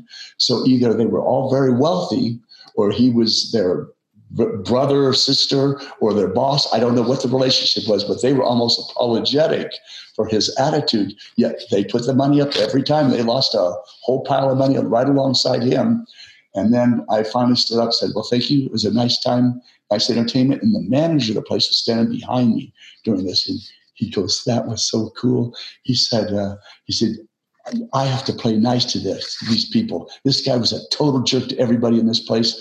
I have to play nice. You don't." And he said he just got a big kick watching me just whip him. So now I went and had my lobster. And then I hear the server said, somebody wants to talk to you in the stern room. I go down there, and it was the same guy said, "We're going to play again. And we're going to up the stakes. And I'm going to do all the shuffling. And we're going to make sure every card comes off the top." And so I said, "Okay." And then I was dealing in slow mo. I said, "Are you watching?" And he just so badly wanted to get right on top of that deck. And not half of my moves were square, were honest. As I'm sitting down and I'm telling him, I'm going in slow motion. I said, "Are you watching carefully?" And I'm so drawing his attention to my hands as my hands are doing dirty work. And again, another 4 hands, another pile of money lost. And again, I said, "Thank you. Next time, you might consider playing on your own dime." And, versus forcing his friends to play. So the rest of the story, I meet up with the lady that was served his table, And she said, that guy was such a jerk. He asked me who you were. And I told him, you're one of the top card mechanics in the world. And he was a fool to have played cards with you. And that's why he wanted to play you again. He thought forewarned would be forearmed. And then she said, and then I also told him he was beat by a blind guy. Now, how'd that make you feel? And that's what she said, how'd that make him feel? And so I pulled off 4 large bills, handed them to her. I said, here, have dinner, compliments of Mr. Jerk. And so I go out to wait for my chauffeur. And I'm out, and I could, my martial arts sense, it's called critical distance, situational awareness. I could sense somebody was around. And I'm standing there on guard, and all of a sudden I get someone comes up from behind me, grabs me in a bear hug, and hisses in my ear, "Give me my money back, you blind cheater! I'm going to kick your ass." And it was Mr. Jerk, and of course, martial arts, put him in a bear hug.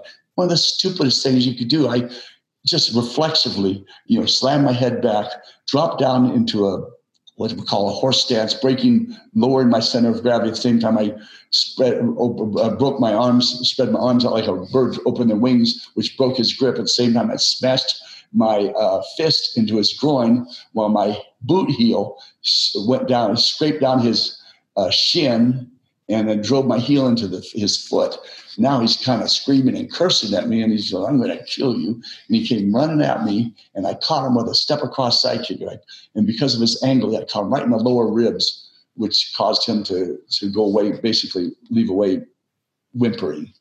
So that's the rest of the story. I don't know how we got on that topic, but the point was that I was doing it, what Vernon was saying, in slow motion, acting like nothing's happening, no tension in the hand at all, as I'm sitting there just dealing the cards, and not a card is coming off the top.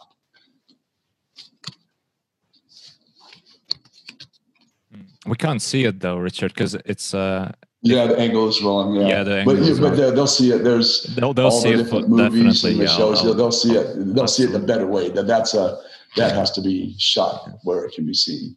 Yeah, and you know what? When you were telling the story, up until the moment when the guy attacked you, I was thinking to myself, maybe he was just there to fish for information. That was his investment in trying to see your moves up and close. Because as you said, this information is very well guarded. So to be able to sit close up with somebody and see him do the thing, potentially that could have been. But, once we know that he tried to get his money back and attack you, that is highly unlikely. That's different. What he was after. Right. And then now there's another situation where that was the case. And this was, it was at Martha's Vineyard, which you've heard this, one of the places the presidents will go and retire to, not retire, but you'll go have a few days of vacation. It's a very upscale place off the coast, East Coast. And I was hired to perform my professional show, and it was for the CEO and his VPs of not one of the Fortune 500, not one of the Fortune 50, one of the Fortune 20. And it was a German chemical company. I don't want to say the name, but I'll tell you their slogan. We don't make the things you make. We make the things you make better. If you can figure it out from that, you know what company I'm talking about. And I bet you do. Anyway, so we're at Martha's Vineyard, and I did my stuff, and it's the end of the night. He says, "Now you can join our game under these conditions. We know how tricky you are with your fingers. So when it's your deal, one of us shuffles first, and then you have to lay that deck on the table, and you have to deal those cards from off the table." He said, "Because I know it's impossible for anyone to cheat under those conditions. And if you can do it, go for it. But I know it can't be done." So what went through my head at that point? 2 things. 1, he was challenging me. 2, he implicitly gave me permission, because he said if I could do it under those conditions, I had his blessing. So he gave me permission if I could do it. And of course, that's one of my more deceptive ways of manipulating the outcome of a game, is leaving the deck on the table and dealing from off the table. And all night long, I kept feeling straights, flushes, full houses, and he would slam his fist on the table going, "There's no way you can be cheating." And he was more amused than anything else. And really what it got down to is he just wanted to find out if it was possible to control the game with the deck on the table. And so that gets back to what you first thought about Mr. Jerk. In this case, that was really more his motivator. He lost. I turned a 4-figure payday into a 5-figure payday. Mm. Wow. And once again, it's just we scratch the surface. There are so many more stories. I know. All you have to do is just name a subject, and darn if I don't have some silly story to tell on that subject. Because I've been around a long time, and my life has been nothing but one adventure to another. So I have the stories added up, or the situations and adventures added up. And also, I just want to put like a wrap up the story about how you came up with some of the moves, because we've discussed how Mr. Vernon sort of tricked you into manipulating the deck of cards in a very natural motion, and that was something unique to you, and not many other people could do it. But once you gained that skill and different types of skill, you were able to combine some of those techniques into creating something that nobody even thought of ever creating. And the only reason you could do that is because you went into several little pathways where nobody else went, and then you could combine the whole thing in one. Yeah, and a way of kind of putting in a word picture for people is like you're on a piano. You learn how to play Raindrops Keep Falling on My Head. You learn the chords to play that one song. Okay, you got all those chords, you got one song. I always tell people, don't learn how to do a trick or a one thing. Learn all the scales on the piano. You learn all the scales, you can play any song put before you, rather than just learning enough to create and accomplish one thing or two things. Learn how to play all the scales. And then because I've learned all these, so many different techniques, that I have a dozen ways of accomplishing the same thing. And then what I mentioned earlier about the conditions, you can shuffle, cut, choose a game. Professor Vernon, when I first approached him with that, saying, what do you think about combining this, this, and this? And we were at the Magic Castle in Hollywood. Sitting, he was sitting at the bar, and I was standing telling him, and he goes, can't be done. And he said, your brain cannot work that fast. Your hands cannot be that sensitive. You'll break rhythm. You can't do it. And at that moment, I was depressed. I sat there going, this is the ultimate. This is the perfect combination of combining this and this, and the most deceptive way of taking a shuffle deck and controlling the outcome. And so for about 10 minutes, I sat there depressed. And then all of a sudden it occurred to me, because he was saying it can't be done.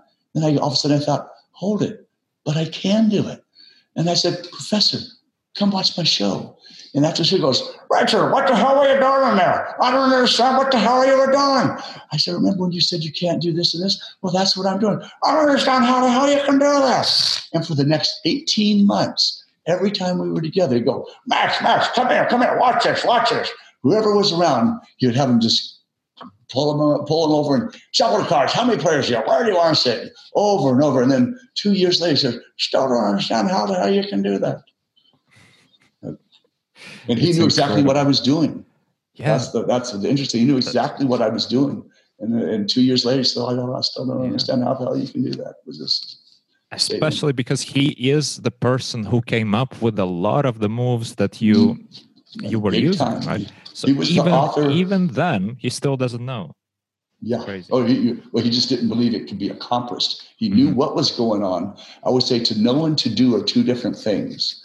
Like I can tell you, that's like standing in a hammock, making love while juggling 7 ice cream cones. You can describe it, but go ahead and try to do it. Oh, well. And you've mentioned a beautiful thing. Don't learn one trick. Learn the scales, Scales, exactly. When you practice, let's say your 14-hour, or, well, let's be more moderate, and let's say your 5-hour day, 5 hour of practice. How do you go about it? Do you have a specific idea in mind for the day, or do you just naturally go with it? No, your first is the primary answer. I have a specific objective. Right now, I've been working on for about 6 months a particular way of stacking the deck would be the easiest way to explain it. And so I work on that, and I will sit there and do it over and over and over and over and over and over and over and over. Then I got to get to the point where I do it under heat, in front of people. So that is the first thing. And then in between my objective, I will then maintain my other skill sets of, then I'll go into maybe spending 20, 30, 40 minutes or an hour practicing a particular, my standard moves that I got to keep up on because of the difficulty in them. Like when I do the particular second deal, and they call it the Turner sweep second. My thumb has to apply the precise amount of pressure to push over exactly 22.6 thousandths of an inch.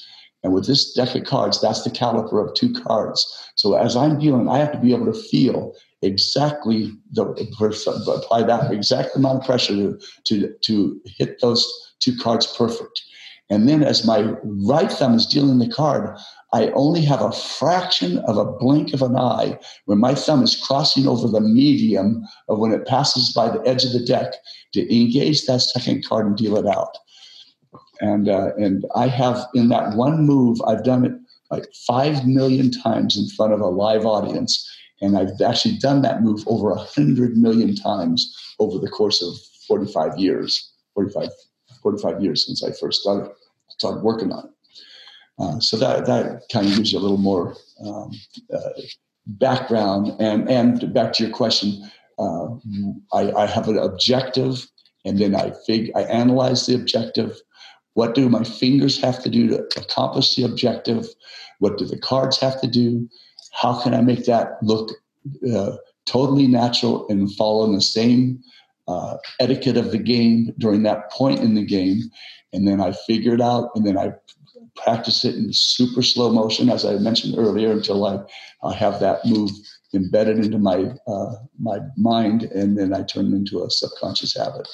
But so the objective is the first thing. Objective first, and that's what I practice. Then in between, to break things up, I'll just go through my basic repertoire. Mm-hmm. And speaking of the objective, when do you know that you're done? When do you know that I'm at the level when it's my move now? It's natural to me, and then it goes into your maintaining the move kind of repertoire. Actually, I don't ever consider myself done. Because like the second deal I mentioned, the Turner sweep second, I've done it that way for 40 years. And when you watch me on Penn and Teller, which was filmed 2 years ago, since then I've modified it. I've upgraded it by just a tiny change of one of the fingers. And so I constantly am analyzing what I'm doing and how can I make it a little bit better. So something I've done for 40 years and taken to a level that there's 4 other people in the world that have been working on that second deal. One of my friends, Jason England, he's been working on it for 30 years. And he's probably one of the top 3, 4 in the world that can do it.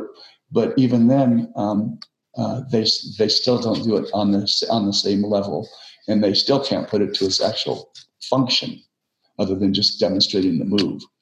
So it's one thing learning the move; it's another thing being able to take it and put it to its purpose. And the purpose being, in this case, in that case, being able to take, and as I'm dealing around the table, I'm controlling certain cards to go where I want them to go. And with a second deal over a bottom or a middle deal, bottom deal and middle deal, it's always, as you're going around the table, it's if you're controlling the game for yourself, it's honest, honest, honest, dishonest, honest, honest, honest, dishonest, honest, honest, honest, dishonest. If you're middle deal, honest, honest, honest, dishonest, honest, honest, honest, dishonest. So no, put it in. I'll say it in a way that people understand. Honest, honest, honest, bottom deal. Honest, honest, honest, bottom deal. Honest, honest, honest, middle deal. Honest, honest, honest, middle deal. With a second deal, what makes that the harder of all the moves, even more than a center deal, and put it to its purpose, is you don't know when you can develop a rhythm with when you know all the ones that you want are coming to yourself. When you're doing a second deal, you don't know when it's going to be. It might be honest, dishonest, dishonest, honest, honest, honest, honest, dishonest, honest, dishonest, dishonest, dishonest, honest. That's why Vernon said you can't do it, because of the rhythm in the dealing,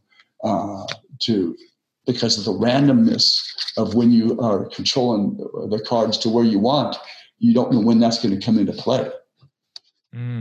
All right. Now I see. Yeah, because I didn't understand initially why he said your brain cannot work that fast. And now I understand. You can't keep track of the cards as fast, especially with the randomness in there, because there's no pattern. Exactly. And you have only a fraction of a moment to decide which way you're going to go and engage and then change.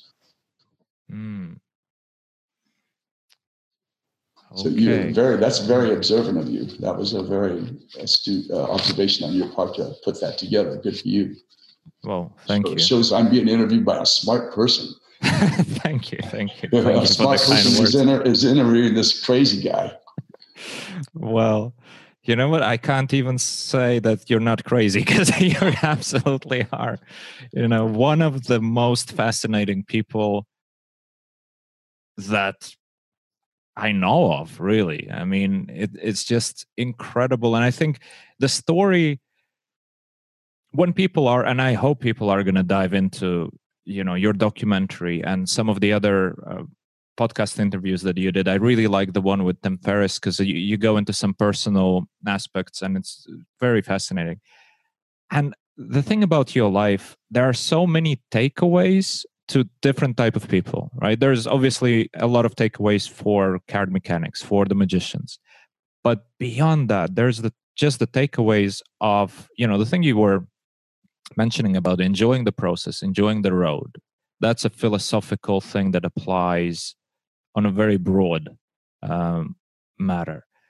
And the way you approach practice and perfection, it's inspiring. And when somebody would say, all it takes is just 26 years of 14-hour-a-day average practice, you would say, well, this is impossible. Much like Mr. Vernon was saying, well, this is impossible. It can't be done. I don't know of many other people who did anything for 26 years, 14 hours a day on average. Not just that's why I said I'm on the net side. Yeah.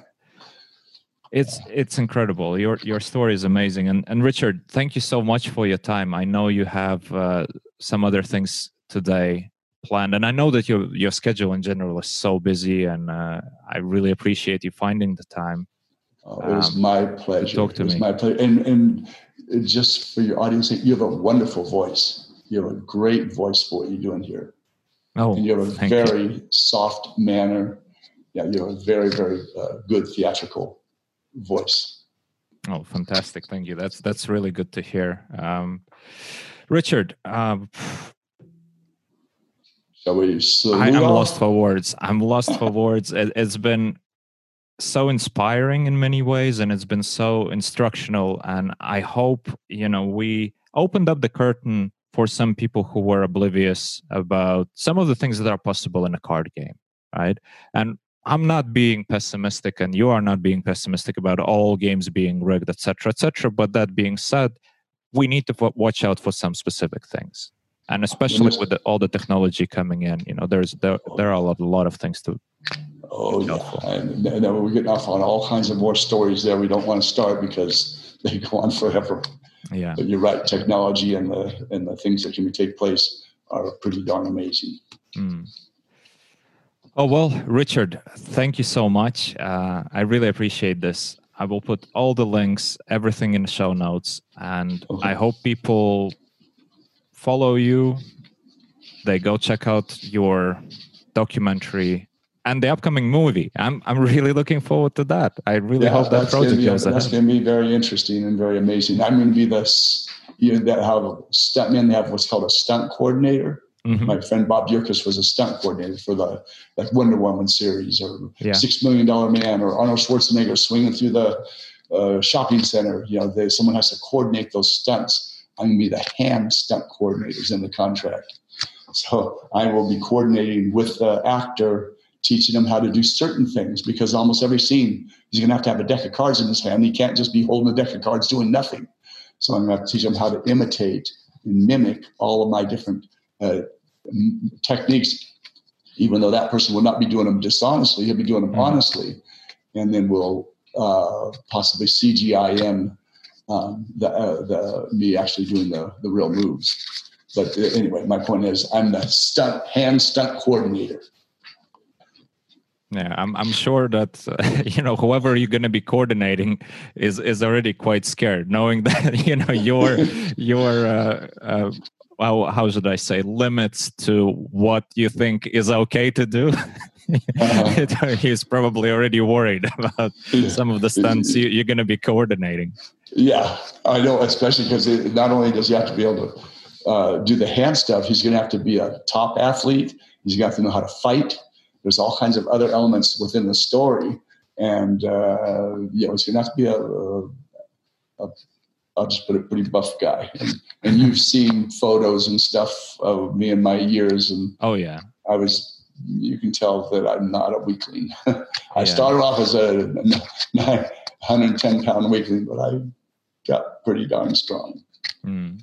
But even to this day, at your age, your physique is so impressive. I mean, it's like a poster for not missing a workout in 49 days, 49 years. 49 years, so yeah. You see where I'm coming from. For me, 49 days of not missing a workout, that sounds like a lot.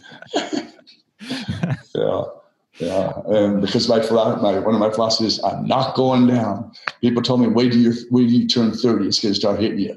Turn 30, got stronger. Wait till you turn 40. Wait till you turn 50. Wait till you turn 60. But I do have to confess now at 66, I've had so many injuries from all my high-impact living that the parts are showing their wear and tear, but I still get out there and do it, even though the wear and tear is showing. But I would not trade the fact that I'm having to deal with the worn-out parts for the. Well, let me put it another way. Those that didn't do it, they have other issues. They're fat, they're overweight, they have high blood pressure, they have multiple the issues that just go on forever. So my issues are all like a broken part of a shoulder that had to be repaired, new knees, pieces that had to be fixed, right, versus just an unhealthy body. Mm. Yeah. And on top of that, most of your issues are pretty much self-inflicted. Yes, that is so true. Mine were self-inflicted. Or I put myself in a position to let them inflict them on me. Yeah. I took a roundhouse kick to my left knee, and that cost me my left knee. So, but it was me that got in the ring with the guy. Yeah. And I remember there was a story, or this is, again, I don't know if you have to go, because I could talk to you forever. I enjoy this conversation so much. So it's really up to you. You stop me whenever you are in. Go ahead and ask this question, then we'll. No, because I remember the story about right before performing for Penn and Teller, you had a hand injury. Oh, well, that's a good. What happened was, I went. It was the third season, and I was going to be on the show. And we actually had the Delt crew. They were going to come in and film Penn and Teller for the movie. And so I had a friend named Doug Gorman. We went to the Rio gym. That's where the Penn and Teller have their shows, at the Rio Casino. And I paid $17 for my workout. I should have got it for free because I was part of the thing. But I paid $17 for my workout. And there was a workout bench. If you can, it's one of those adjustable ones that you can make it stay straight up, or you sit down here and do your curls or military, or you can move it part way down to like tricep extent, or lay it flat and do bench or I was just doing it until I was going to do my leg lifts there. And so, but the bench would not go down. I pulled the pin. What the heck is wrong with that? And then I felt up, and it was pinned up against a wall. Somebody had butted it up against the wall. So what I did is I pulled it away from the wall. And what happened was that bench went like a giant clamp on it, and just crushed my most important digit, my left dealing thumb. This is the thumb that 80% of what I do depends on this one digit. And what was my response to that? Dang it. And so I called my friend. I said, Doug, bring me a bucket of ice and don't ask any questions, because I paid $17 for this workout and I was not going to miss my workout. So I did ice for 3 minutes, worked out for 3 minutes. Ice for 3 minutes, worked out for 3 minutes. And then I said, okay, Doug, I'm ready to go back up to my room. And then when I got there, my thumb was as big as my toe. I said, uh-oh. And then I called the executive producers, Lincoln Hyatt and Andrew Golden. I said, Andrew, Lincoln, I don't know. I can do this, but I won't be able to do any seconds. I won't be able to do this part. He says, what are you talking about? You're going to the emergency room. And so I ended up in surgery. And I told the surgeon, and he's a top hand surgeon. And I told him, I said, don't put me out. If this is the end of my career, I want to be awake for it. And I said, I also want to film it. He goes, well, you just put my anesthesiologist out of business, so we'll film it. And so and you can watch. And I said, my anesthesia was shuffling the cards with my other hand. So I do one hand shuffle with my right hand while my left hand was being operated on. And it starts off with him taking a spoon-shaped thing and popping my thumbnail up like the hood of a car. And then he said the bones in the thumb were crushed. They said it looked like the hood ornament of a Mercedes-Benz. And so he cleaned out all the blood and so on. And then he took the thumbnail and sewed it on here and here. And then like the hood of a car, front end of the hood of a car, sewed it down here so it stayed put. And but it took a full year, almost to the day, for that thumbnail did not take. A new one came in. They said, yeah, three things will happen.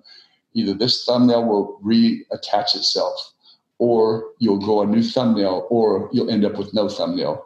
Fortunately, the situation was I grew another one. It took a year before it finally grew out, and it was like literally the Friday before my Monday opening for the fourth season of Penn & Teller that my manicurist was able to buff my nail down and make it look like the normal thumbnail. So when it came out, it was wrinkly and half was thicker. It was messed up. But anyway, that was a life, career-threatening moment. And like I said, if you want to watch it, you can just Google crush dealing thumb on YouTube. And I have to give fair warning. It's very graphic. And there's two versions. There's the longer version and there's the trimmed down version. But both of them are pretty darn graphic, because it gives people the willies. But anyway. Wow. But you still, as you said, almost to the day, it was last minute. You can perform now. You did the performance and you did it amazing. But could you practice? How did this preparation go leading up to it? Well, no, I still was able to perform. I did my first show after the surgery a week later, even though I was not supposed to, but I was already scheduled. I just wanted to see what I could do, because I had the nerves in the finger, in the thumb here, were severely damaged. And at first it felt like I had a balloon over my thumb when I would be dealing and manipulating the cards. And slowly I got some of the sensitivity back. But I was able to do my stuff and I was performing. My thumb just looked bad. And then I did another television show halfway during that year period. And they put on a fake thumbnail for the shows that I did in the interim to make it look like I had a regular thumbnail. My manicurist put on a fake thumbnail and then did what they call powdering, which is taking, I don't know what it is. It's that manicure girly stuff. Mm-hmm. How does that, I'm just thinking about the idea of, you have your thumb crushed. You just have an operation. A week later, you're okay to perform. your managers must have been pretty mad at you. They would probably not love big time. Because I hate to even admit it, I've had so many surgeries because of my high impact living, and this is the way I approach it. I've had 7 hand surgeries altogether, not just 1, 7. I've had, from all the years of punching, they had to cut me all the way across here, pull the ligaments and put them to reattach them. And I've had a couple tunnel in both hands, and they had to do the same surgery over here. They had to remove 3 bones out of the back of both of my wrists from like I said, all the years of punching. And don't, I know everyone's going to say, why is his life dependent on his hands and he's punching? Don't get me started on that, because I've been teased and criticized and say, why? It's just I had 2 parallel things that I liked. I want to be a martial artist. I wanted to be a card shark. It's just they kind of cancel each other out in some ways. So, but what I would do is after each hand surgery, I'd go in, usually it's Friday that Dr. Coleman would do the surgery. I'd get out of surgery at noon. The first time, 10 o'clock the next morning, I was back in the gym. Less than 22 hours later. And of course, the one arm is in a sling. So I'm not stupid. But also, what I would do is I'd work out the other 3/4 of my body. And because the other body, that life-healing blood that's in us, that our Creator put in us when we were made, would still go through the injured part. And it accelerated my healing tenfold. I had one time, I was 10 days after a surgery, and like I said, I've had both procedures done on both hands, back and forth. And I would, my one hand would be almost as big as my foot, just the week after the surgery. And I went in, my wife and I, we did a 150-minute nonstop workout, 2 hours, almost 2.5 hours, without taking a breath in between sets and reps. And what happened was it flushed. I thought it flushed 50% of the swelling out during that one workout. And I had just come from the therapist and the doctor. And I went back, I said, you got to look at this. And they always measure your hand to see how you're progressing on your therapy. Mm-hmm. And they had measured it that particular day. They said, you didn't go down 50%. You went down 60%. So I had a 60% reduction in the swelling over one 150-minute workout. And so after each surgery, I had 2 new knee replacements. And in those cases, they don't even want you walking stairs or anything like that. And I literally got out of the surgery, out of the hospital on the second time on Thursday, and I was back in the gym the next day. The first knee replacement, I got out on a Thursday and went back to the gym on Monday. But I still did some kind of physical activity of one sort or another based on where I was at that point. In other words, I'd in the hospital, I'd go for a mile, run, walk, and so on. You know what? And it sort of makes sense considering how you approach the other aspects of your practice, for example. Because as you were saying, if you have free time, why idle if you can do something, if you can shuffle the cards, if you can work on a technique? And I suppose it's the same principle, sure, you can't use your arm, for example, but like you said, you still have 3/4 or more of your body available for the workout. So why not just go for it? Yeah. And like I said, in the accelerating of the heart, accelerated that blood through the injured area. And it just, my wife says he heals faster than anybody. And that's the reason why is most people are complaining about they hurt, they're in pain. Surgery is painful. To me, all pain is just something that hurts. I just ignore it. And so, like I said, I would be back in the gym, and it does take some fortitude because to do something when you're hurting and you're down. Or in fact, I had. So here we're getting off on tangents again. I've had to have 3 ablations. And all the top martial artists, Grandmaster Roy Corbin, he's had ablation. Chuck Norris had ablation. Bill Superfoot Wallace had ablation. And it's because we pushed our hearts beyond, what was world-class training. We pushed it, and so it caused the electrical part of the heart to foul. That's what an ablation does, is the electric part of the heart is not firing with all 8 cylinders in the sequence that they should. Mm-hmm. And I had 1 ablation, and I told the doctor, Dr. Reich, I said, okay, doctor, I might be an AFib, but I have a show at 7:00 tonight. So 2:00, no matter what the situation, I'm out of here. And he says, you're not going to know what you're doing. You're not even going to be clear of the anesthesia. The anesthesia takes 24 hours before it wears off. You think we're talking and stuff, and you hear us talking back and forth. You're not going to remember what you've done or what's going on. I said, I'm still out of here. I was out of there. My son said it was one of my better shows. I was the highlight of that particular event, and. So, in other words, I hope I'm not coming across as sounding too boastful or whatever. You ask questions and there's just an answer to the question, and I'm trying to be honest and give you an answer to it. It just sounds like the guy's either crazy or just the most strange, arrogant son of a gun on the planet. I'll take them all. But you know what? It makes sense, especially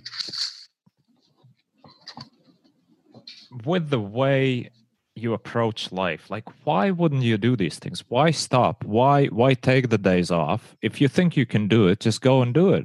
The only thing that is stopping you or could be stopping you is if you don't believe that it can be done. And you've did so many things that a lot of people thought cannot be done.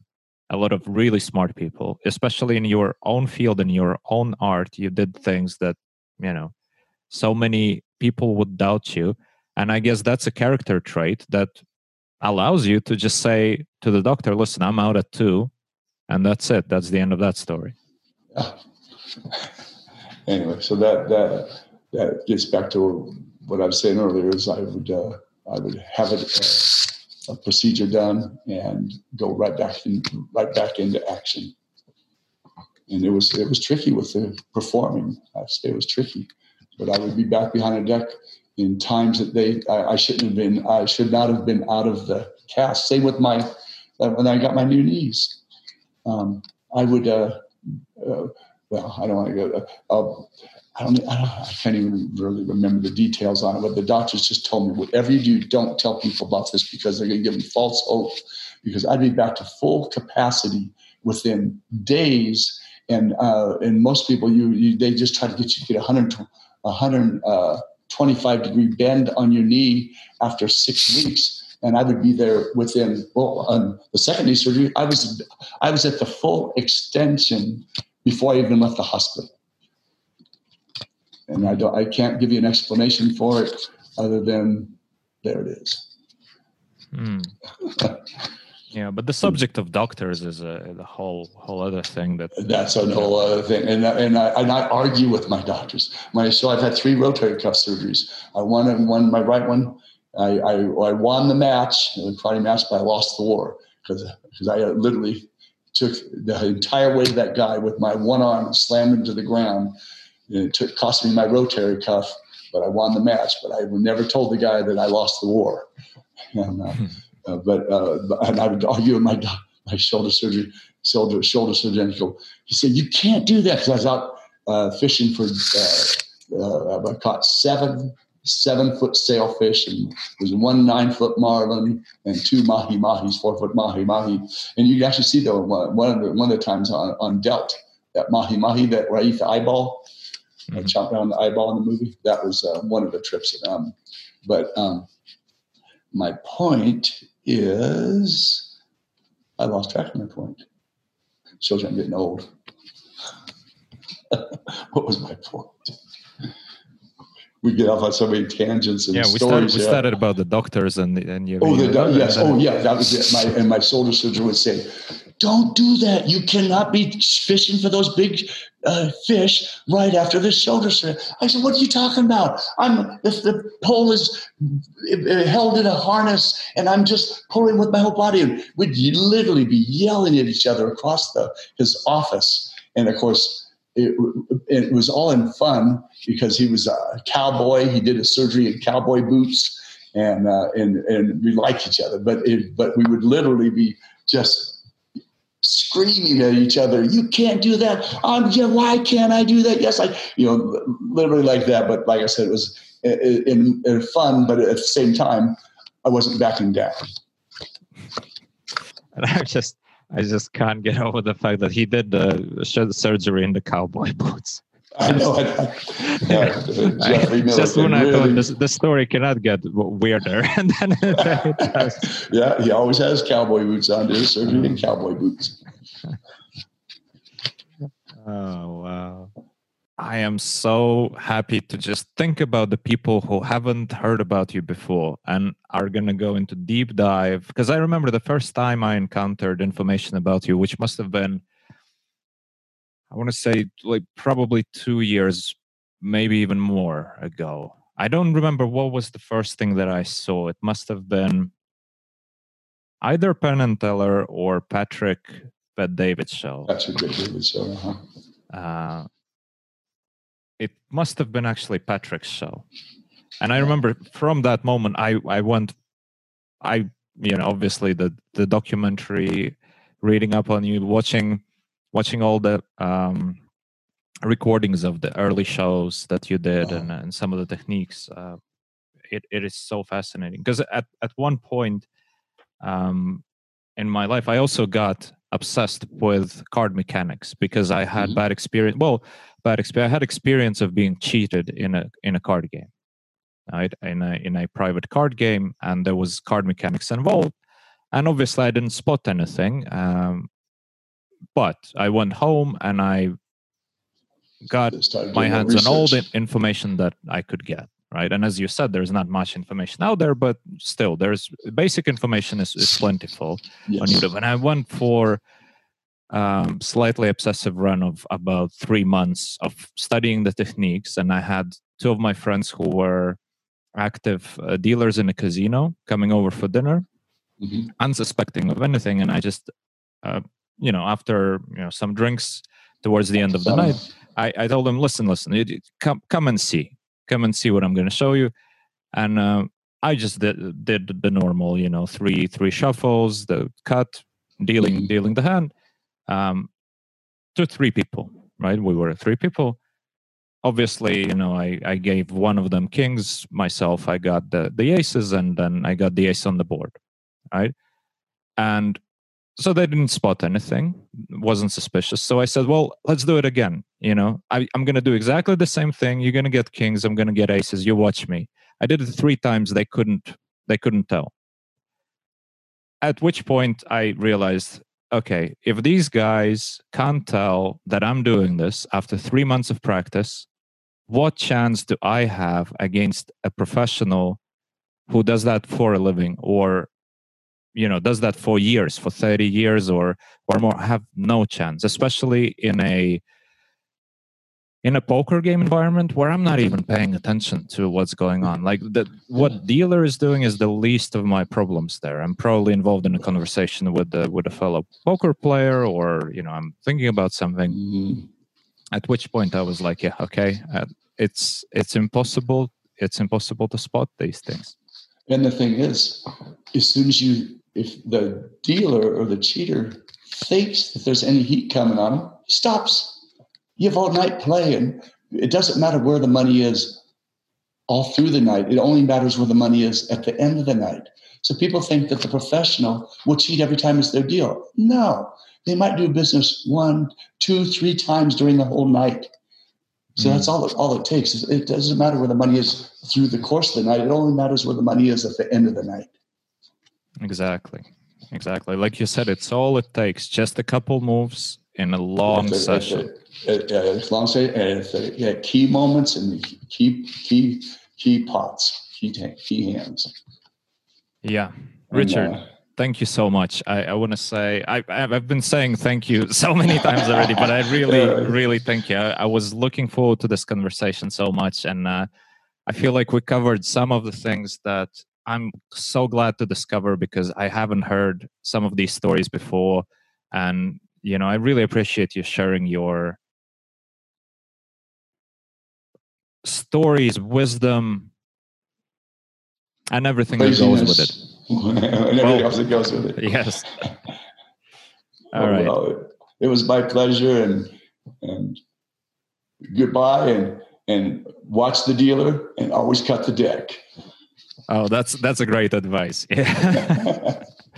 All right, Richard, thank you so much. You have a good day. Thank you. Thank you for listening. I hope you enjoyed this episode. If you'd like to get a regular email from me personally, where I share my key takeaways from each latest episode, go to runchuckspodcast.com and subscribe to my newsletter. And of course, I would really appreciate if you subscribe to my channel on YouTube and rate my podcast on iTunes, Spotify, or any other platform where you normally listen to your podcasts. This really helps.